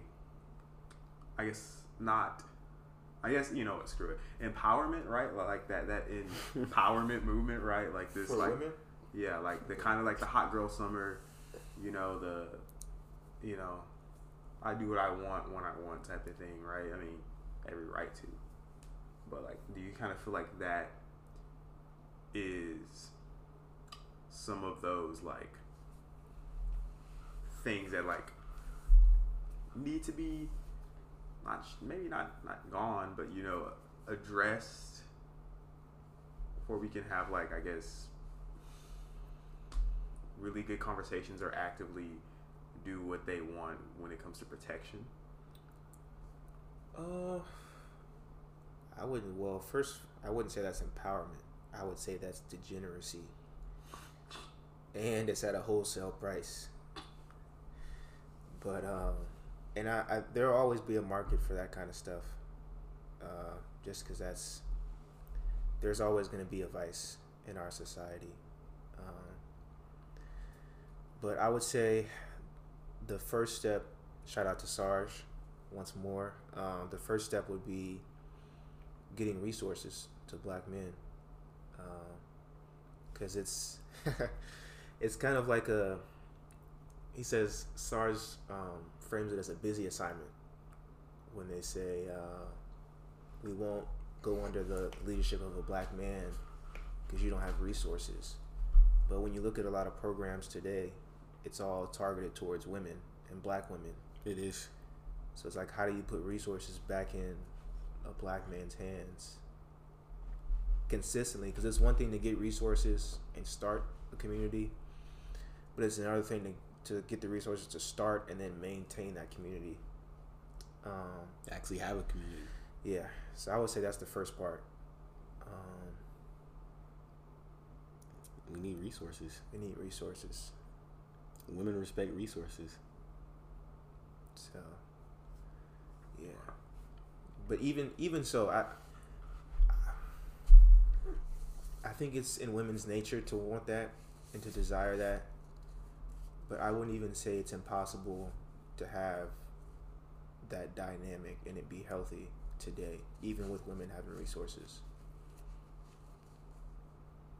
Because it's just the natural order of things in nature. To have the male at the top, the female just below, children below that. But a SWAT team gonna come in for that statement right there. You saying the patriarchy is good or something, man? It's good. It's good for you. Man. It's good for you. It's good for you. Yeah. One thing that I wish right now, I wish there was a woman sitting here. I do too. Who could refute that? I do too. Yeah, I really. I wish Lauren was able to pull up. I wish. Shout out to Lauren Jackson. I know you didn't want me to shout you out, but I'm gonna do it anyway. Miss Jackson. She's supposed to pull up, man. Yeah. What? Yeah, she's gonna be in this episode. Wow, Yeah. Miss Jackson. She had a prior engagement though, so we're gonna let it slide.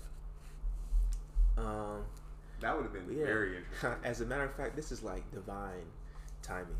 I was explaining this to Lauren and Kayla, one of my friends that's an accounting major. I'll make it. And I was telling them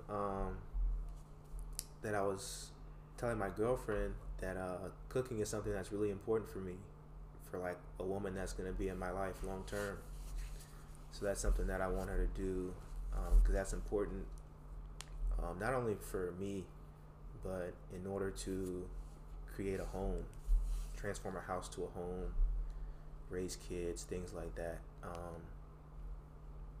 And also to just be something to do as a hobby. Because my girlfriend now. I'm not gonna name drop her, but she's a busybody, and sometimes she can kind of get caught with nothing else to do outside of school. So I think that would be something that would be beneficial to the relationship and to her being an eventual mother. And so they were taken aback because I made it so clear and it seemed so traditional the way I phrased it that they're like, oh no, I wouldn't cook for my man until he was married. That's wife stuff. But I'm like, how can you gatekeep that? In my mind, I was like, how can you gatekeep that and expect a man to like invest in you? Like, so are you expecting that man to provide protection to you or any sort of provisioning, or is that just husband tendencies and behaviors?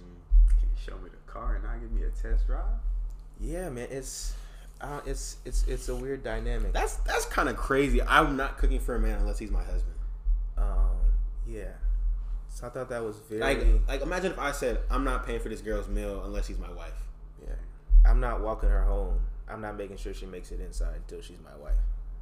That sounds crazy to say, right? That's so crazy to say. But yeah, they were. That is lunacy. They were taking. That is mental illness. They were taking it back. And let me provide the full story, because that wasn't just like you need to learn how to cook, yada yada. Like we've talked about this. I was like, I'm cool with like being the only one that works while the kids are young, type of thing, so she can stay at home, whatever. But also, I got her a cookbook, a fill-in cookbook, so that when we made stuff together, we could like fill in the cookbook, and it could be like our little thing to like make things out of the cookbook in the future, stuff like that. That sounds fire. I'm gonna go. Yeah, man. Christmas gift idea Put for me the on. Christmas gift idea for the men out there, man. So yeah, I try to make it like fun and interactive. Like the reels I get on Instagram even are like half food, like it's crazy, and I'll just be like, oh, this would be nice to make or whatever. We should try making this. So it's not just like oh, you need to cook and you're gonna cook. It's like we'll do it together. We're gonna invest in each other and see it through. See, that's something else. In the black community, I've always had an issue with how historically we've been framed as whenever women will say things, whenever black women will be like, this ain't the 1950s, 60s, I don't gotta do all that stuff for you no more. Historically, black men have always had a more domestic role in the house, kind of helping black women, like traditionally when it comes to like cooking, cleanings, just doing things around the household. Black men have always traditionally taken up that, like have always helped in that role. So I feel like it's kind of been unfair to historically paint us in that light, as if we were as if it was the man working in the woman housewife, the house as the housewife, because throughout our history we have never been that economically prosperous to just have one person working. It's always been two people. It's always been the man and the woman working, and the man helping along with the household responsibilities. And like you said, Chandler, you would like to do the same thing. You would help cook and all that stuff. That's kind of that African traditional, that African more communal mindset into how we operate as black people. Like we gonna help each other. And I feel like it should be the same thing. But I did want to ask you about what you said earlier. You said man at the top and women right below. Mm-hmm. I wanted you to kind of like clarify what you mean by that, because I feel like a lot of people would get that like misconstrued and call you a misogynist by that. That's quite an endearing term these days. Oh my God. But so I'm gonna come at this from a biblical standpoint. So the Bible instructs women to submit to their husbands, and then that's pretty used throughout the society. I would say But then it instructs their husbands to submit to God. So if you're doing that and you vet your man properly through other men in your life, that's a key word, y'all. That's a key phrase. I feel like that would be a pretty good scenario. That's why, that's why arranged marriages aren't bad. They're inherently not bad. I think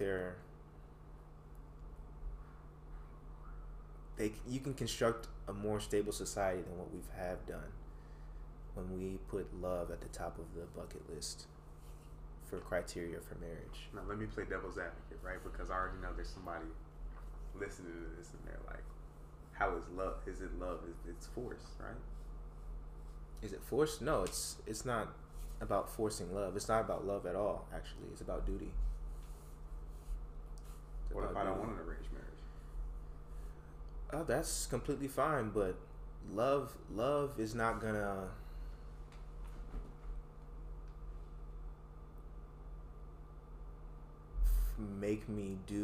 it's not gonna make me get up and see what that creak in the night is.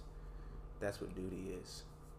Like, duty is gonna be like, when I wake up in the morning, I'm going to work. Like, this is not college. I'm not just gonna skip work like I skip class. Like, I signed up to be.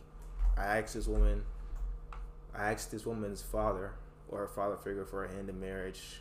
I went in knowing that my duty is gonna be to provide and protect for this family. So when I wake up in the morning, no matter how bad I feel, I'm gonna go to work and make sure my family's provided for.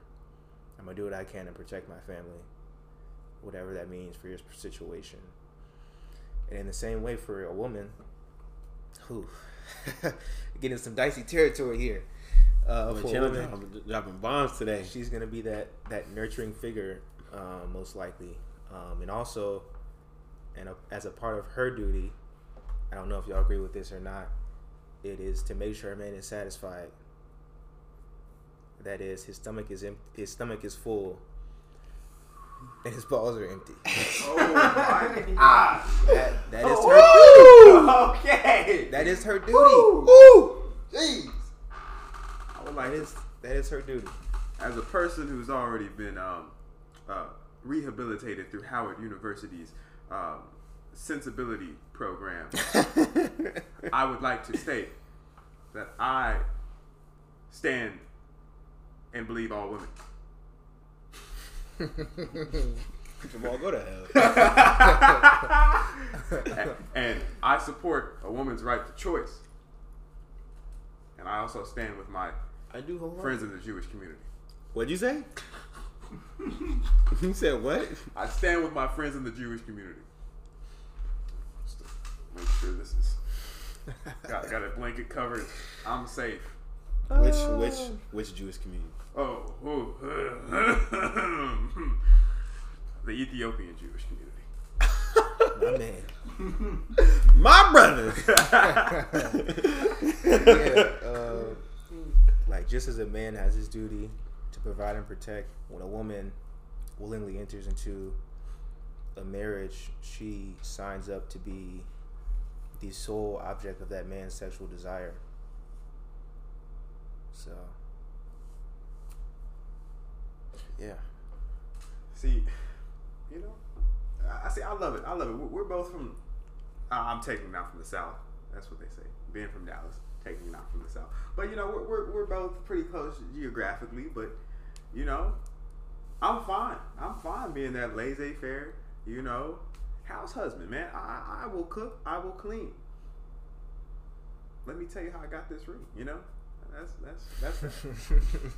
that's it. If she can be the breadwinner, but I feel like there's some people, it's very interesting because like just like how that's my personality, right? Like, I'm okay with my wife being the breadwinner, or kind of like taking that role from me. Like, I'm fine with it. Like, it doesn't hurt my ego, it doesn't hurt my pride or anything, because I'm still as much of a man that I'm going to be, because that's not the quality that I think that makes me a man. But other people like value different qualities, and that's what makes them a man, right? I feel like as long as you have a quality and you have a line that won't get crossed, that's still like what makes you a man, and it really can't change. So I feel like just like I have that right and that choice for me to be like, okay, yeah, my wife can be the breadwinner and I can be cool with it, like you have that right and that choice, right? Because like no one's forcing that opinion on anyone. We're in America. That's what's beautiful about it. No one's gonna force you to be like, all right, arranged marriages, woman, go cook, go clean. You don't. You know what's funny, Jamal? You know I'm not gonna be the breadwinner, right? Oh, well, we know that. We know that. I forgot about that. I forgot about that. Yeah. But it's the thing about principle. Like their principle doesn't change. You know. So here's what were you about to say? I was gonna say even though she is, or she will make considerably more than I will. I'm still providing like that leadership to be like, okay, we'll live off of my income or as much as we can, and then we'll just set aside that for the future or for something else. So, gotcha. Yeah. Leadership. I mean, my thing about like the whole like male and female breadwinner thing is like,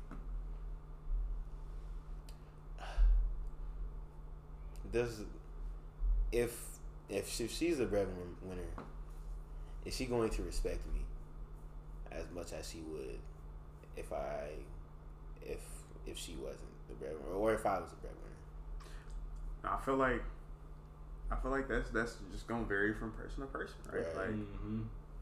Like, right. I have a very specific and I think pretty unique personality, like, right, like, and it's like I feel like if I meet a girl, that like, she's gonna know my personality, right? Like, and like she like, I may not be the prototypical blueprint of a man, right?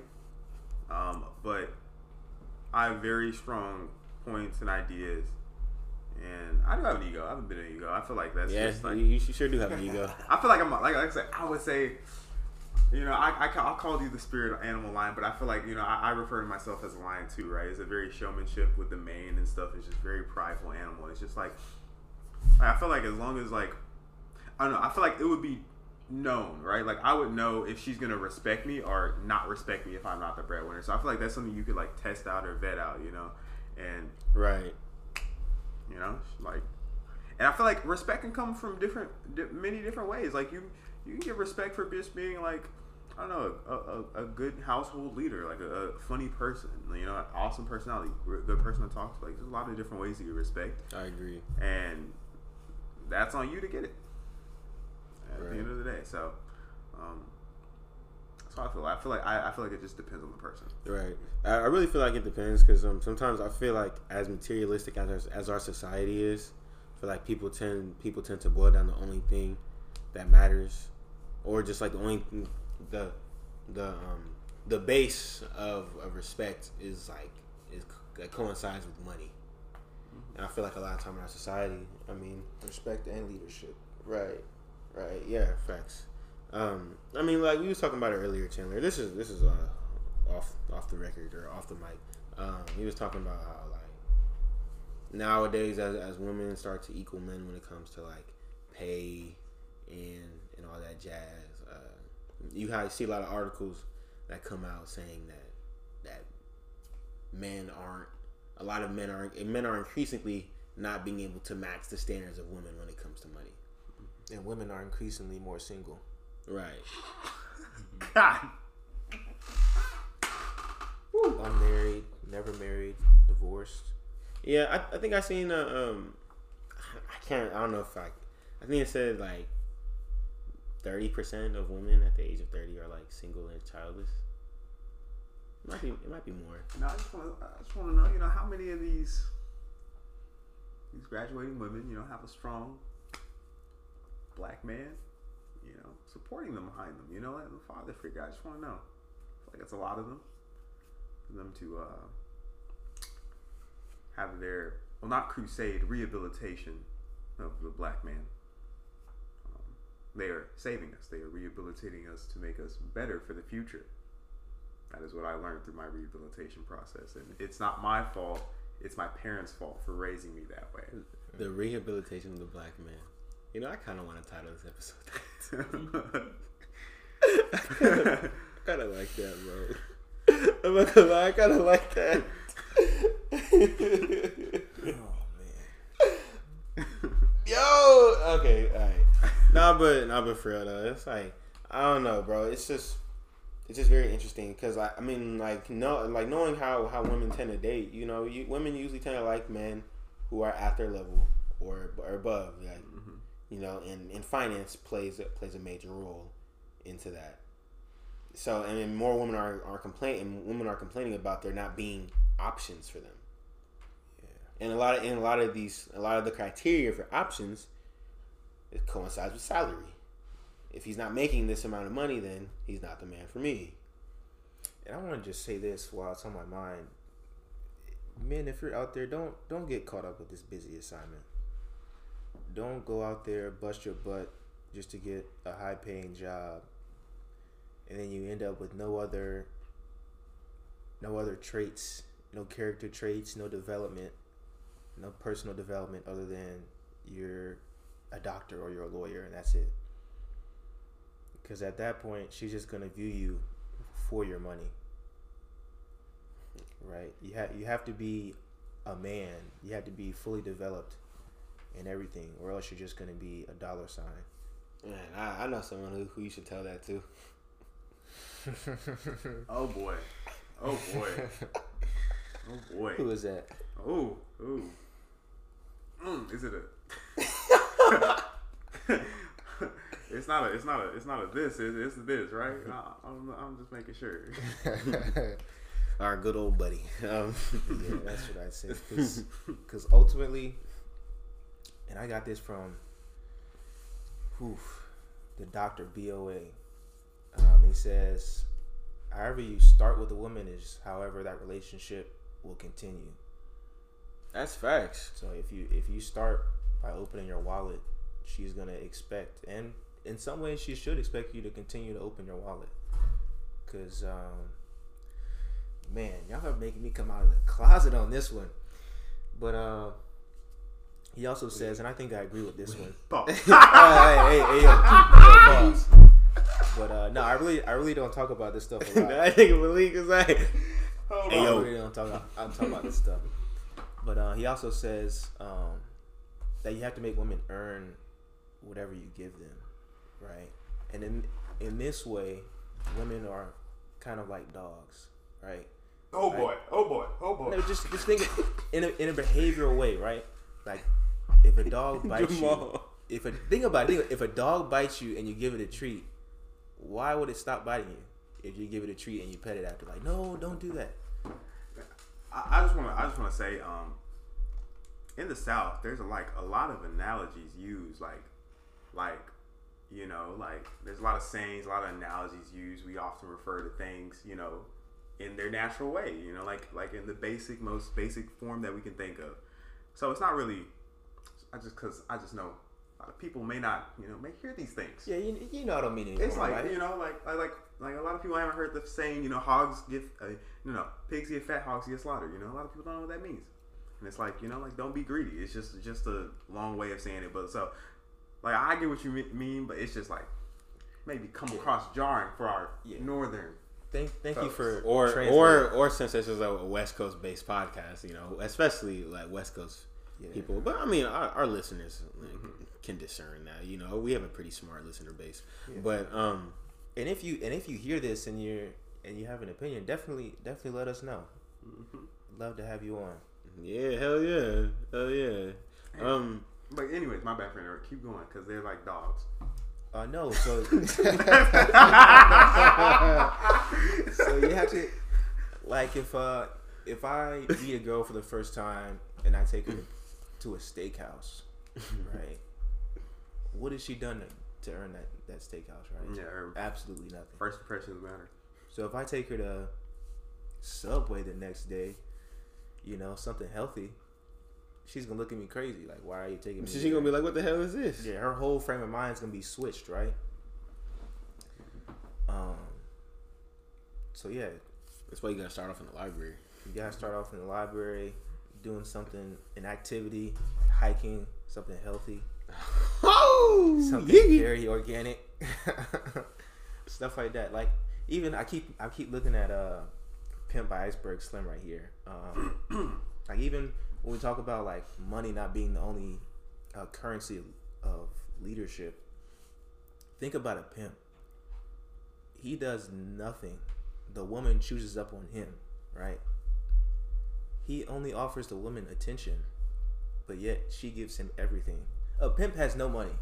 When you think a pimp has no money, he only has what it's about this about the curse of the podcast. He only has what a working girl gives him, right? And all he provides is leadership and attention. So that's why you can see, like, the poorest of poor, like a homeless person on the street still have a woman by his side, because that leadership is more valuable than, for some people, like having a stable housing situation or even a stable job. Right, bro. I agree. Like, money can get women, but it doesn't get respect. Yeah, 100%. And I feel like that's something that a lot of people have a hard time discerning. Because a lot of people think that, all right, once I get hella bread, all the girls are gonna be chasing after me. But like, there is character that comes with that as well. People respect you based on your character and the type of leader that you are. And if you can't lead, and if you don't have those intangibles, so to say, then it's gonna be hard for your woman to even want to stay with you or respect you. You know, and I personally think that respect is the biggest thing in a relationship. Oh, 100%. That everything boils down to respect at the end of the day. Every issue or problem that you can have in a relationship, I think it all boils down to how much each partner respects one another. And I also kind of wanted to say, it's like, going off your point when you said women are like dogs, and you know, I would say that I think both genders, you can make that analogy for both genders. I feel like there are certain things, if a woman gives it to me, then I'm going to expect it from her based off jump. But you know, for if I call a girl every day when I'm first talking to her, she gonna expect that same amount of attention from me constantly for the whole relationship, or for whatever duration I'm talking to her. And it's like something that you have to keep up. It's the same type of thing. I feel like this goes for anything, and when you're involved with somebody, you gotta be mindful of how you of the things that you do, because relationships a lot of time are based in like precedence. Once you start to do something, it's hard to go back. It's like once your girl starts annoying you and she calling you all the time, if you don't stop it, then she gonna keep doing it, because you've already set the precedent for it. You know, and it's just, that's why in relationships it's important to set boundaries. It's important to set boundaries, kind of knowing what you can't. No, like each partner needs to know what they can and cannot do with one another. You know, at the end of the day, all this stuff is just like human behavioral psychology. You know, at the end of the day, humans and dogs do have a common ancestor. So. Very jarring. Just a moment of silence for Man. that. it was when I heard in a way, like they like dogs. I was like, oh boy. Like, even when a dog does something bad, you don't show it attention. Mm-hmm. What should you do with a woman?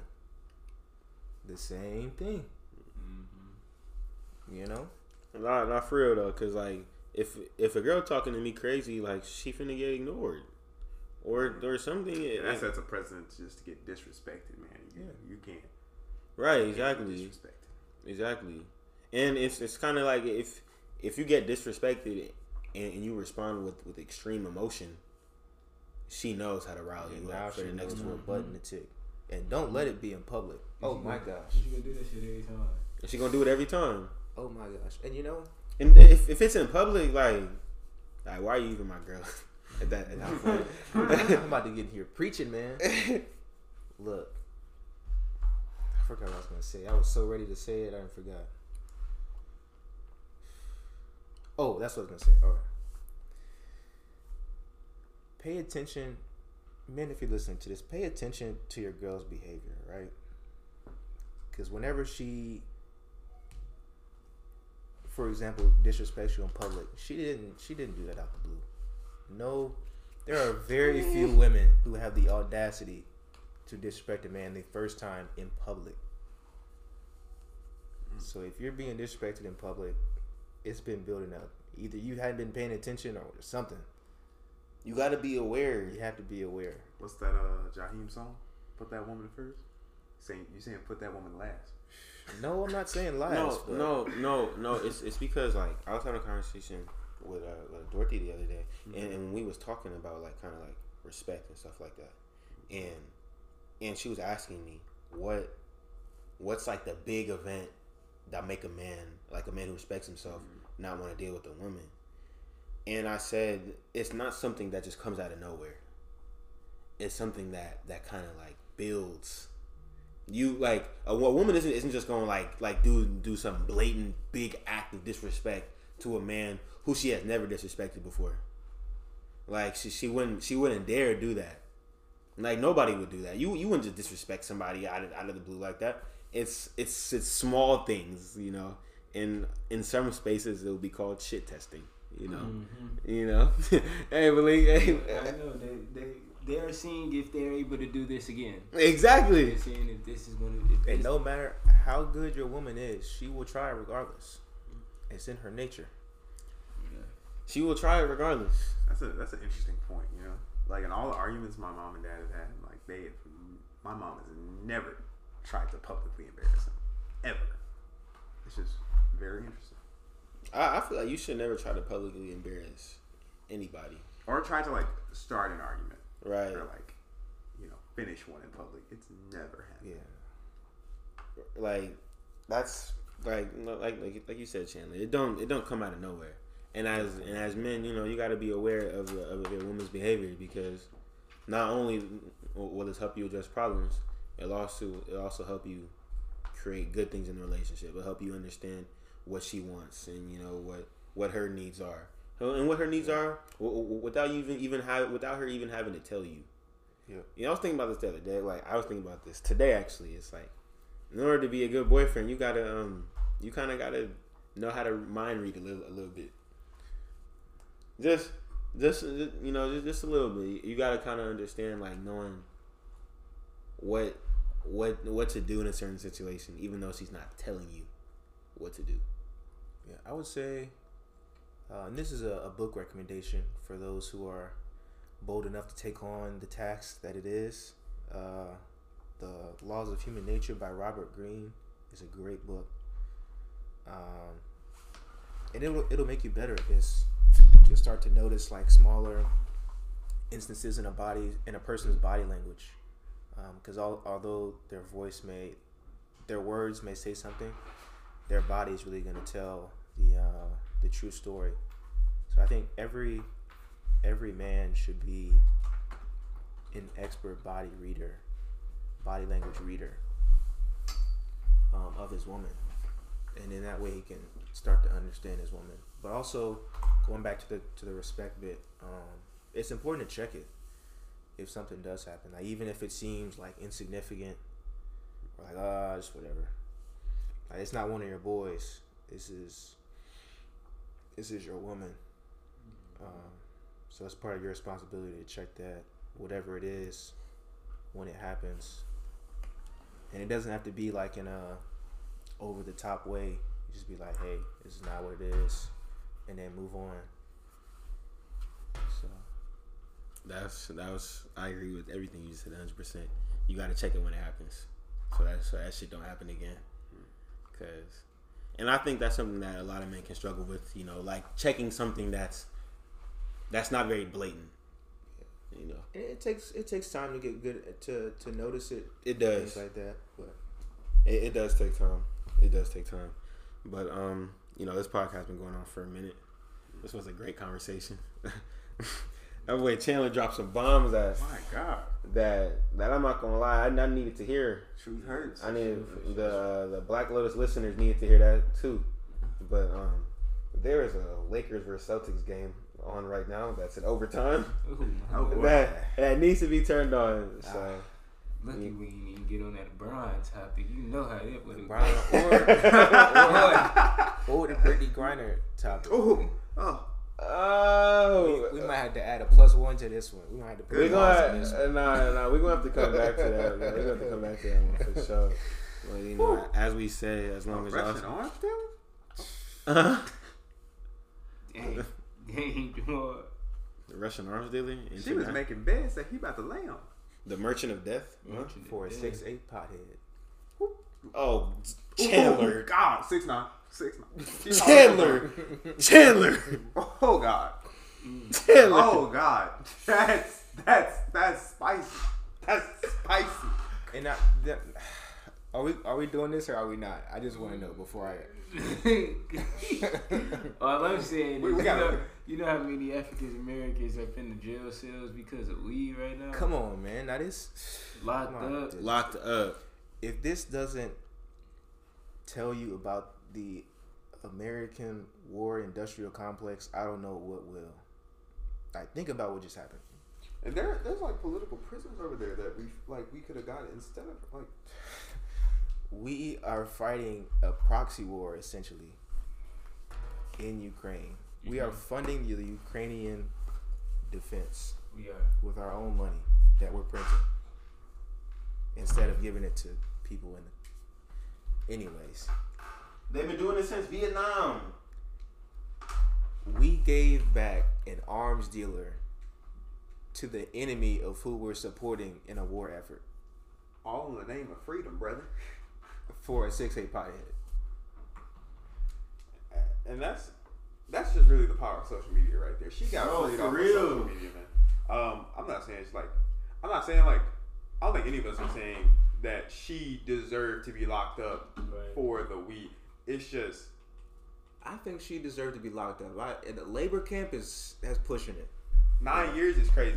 Maybe 2 weeks. That is an international law for a month. Maybe maybe a season. Like I can understand, but I don't think anyone is justifying that she deserved 9 years and like yeah. But it's just the fact that it's a Russian arms dealer is what we're giving up a return. Like When you go to a country, you agree to abide by their laws. you sign that social contract. You sign the social contract. So why would you know what? In their point. Russia is one of the highest paid women basketball, like one of the highest paying countries for women's basketball. Mm-hmm. So she should have known. Maybe she forgot to check her luggage. Maybe she was a little, I don't know, sedated, under the influence. Sedated. But you know, like she did have an opportunity to kind of like it was very avoidable.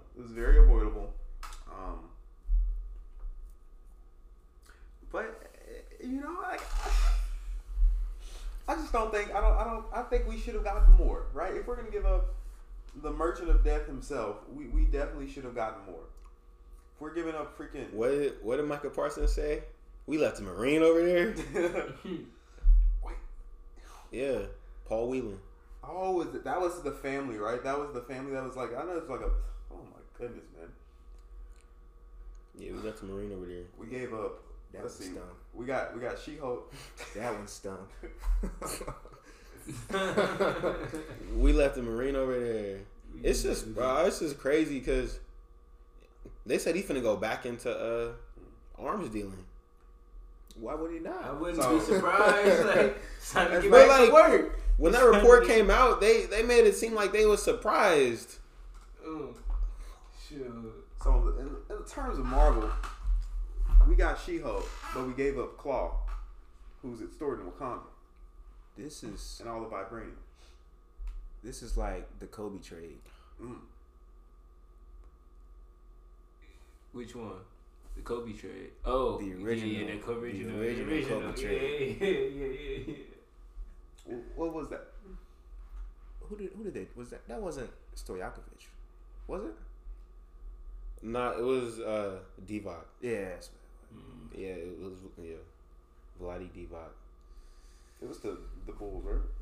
Or was it the Dallas? That was the Hornets, Charlotte Hornets. Yeah, it was the Hornets. Damn, Westbrook. The whole Brittany Griner thing is just very interesting because when you look at just straight like international trades and stuff like that's a horrible deal. Like a basketball player for somebody who could potentially harm, like thousands. Just see he could just harm people. Just period. Mm-hmm. It's like definitely the United States definitely should have gotten their negotiating bag a little more. Yeah, I'm not gonna lie. We should have turned this game on. That was. Yeah, this is a. I think we should go ahead. Gosh. Bro, that is horrible. Yeah, that was 2 horrible possessions that I just saw. Live commentary on the Lakers Celtics game. Oh my god. The Black Lotus podcast. Oh my god. Live color commentary. That's horrible, bro. That's bro. Come on, Lakers. They just stuck the dagger in. 122. What was that? 122, 114, 53 seconds remaining. Yeah, that's horrible. Yeah. But yeah, I'm about to wrap this podcast up. This is damn near the longest podcast I have ever done. For real, dang, I'm glad to be part of history. But besides the one that we've done on Instagram Live, this might be the longest one. Are y'all doing lives over break? Hey, I don't know, but me and Michael have talked about starting to go live again. I definitely, because I don't. Are there girls here that think like differently? I'm sure there are. Girls? Well, one of them I brought on my podcast already, Sharon. She's really cool. Okay, yeah. But yeah, I mean, I really haven't. I've kind of thought about it a little bit. I feel like COVID kind of impacted my relationships with like girls here as female friends. I feel like after COVID, niggas kind of became like a little more like kind of just to ourselves. And I feel like sophomore year, I would have hung out with like a lot more of my female friends, more, because that's kind of like what I used to be on that a little more freshman year. But now, I mean, I used to be hanging around like y'all, LJ, just like everybody in Slack, Gavin. I kind of feel like that's something that impacted things a little bit. Now I haven't thought about that before. Because you're taking classes that you'll be able to like talk about this stuff. Right. Man. Right. And I definitely, classes has been online for a lot of the time. Ooh. Is that a blog? Yeah.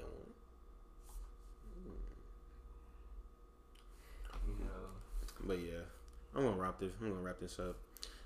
Appreciate everybody who tuned in. If you listen to this full episode, you were a real one. We talked about a lot. We talked about Dion, relationships, women, HBCUs. This is gonna be a classic episode. Black Lotus out. As long as y'all show love, we will stay consistent. Love y'all.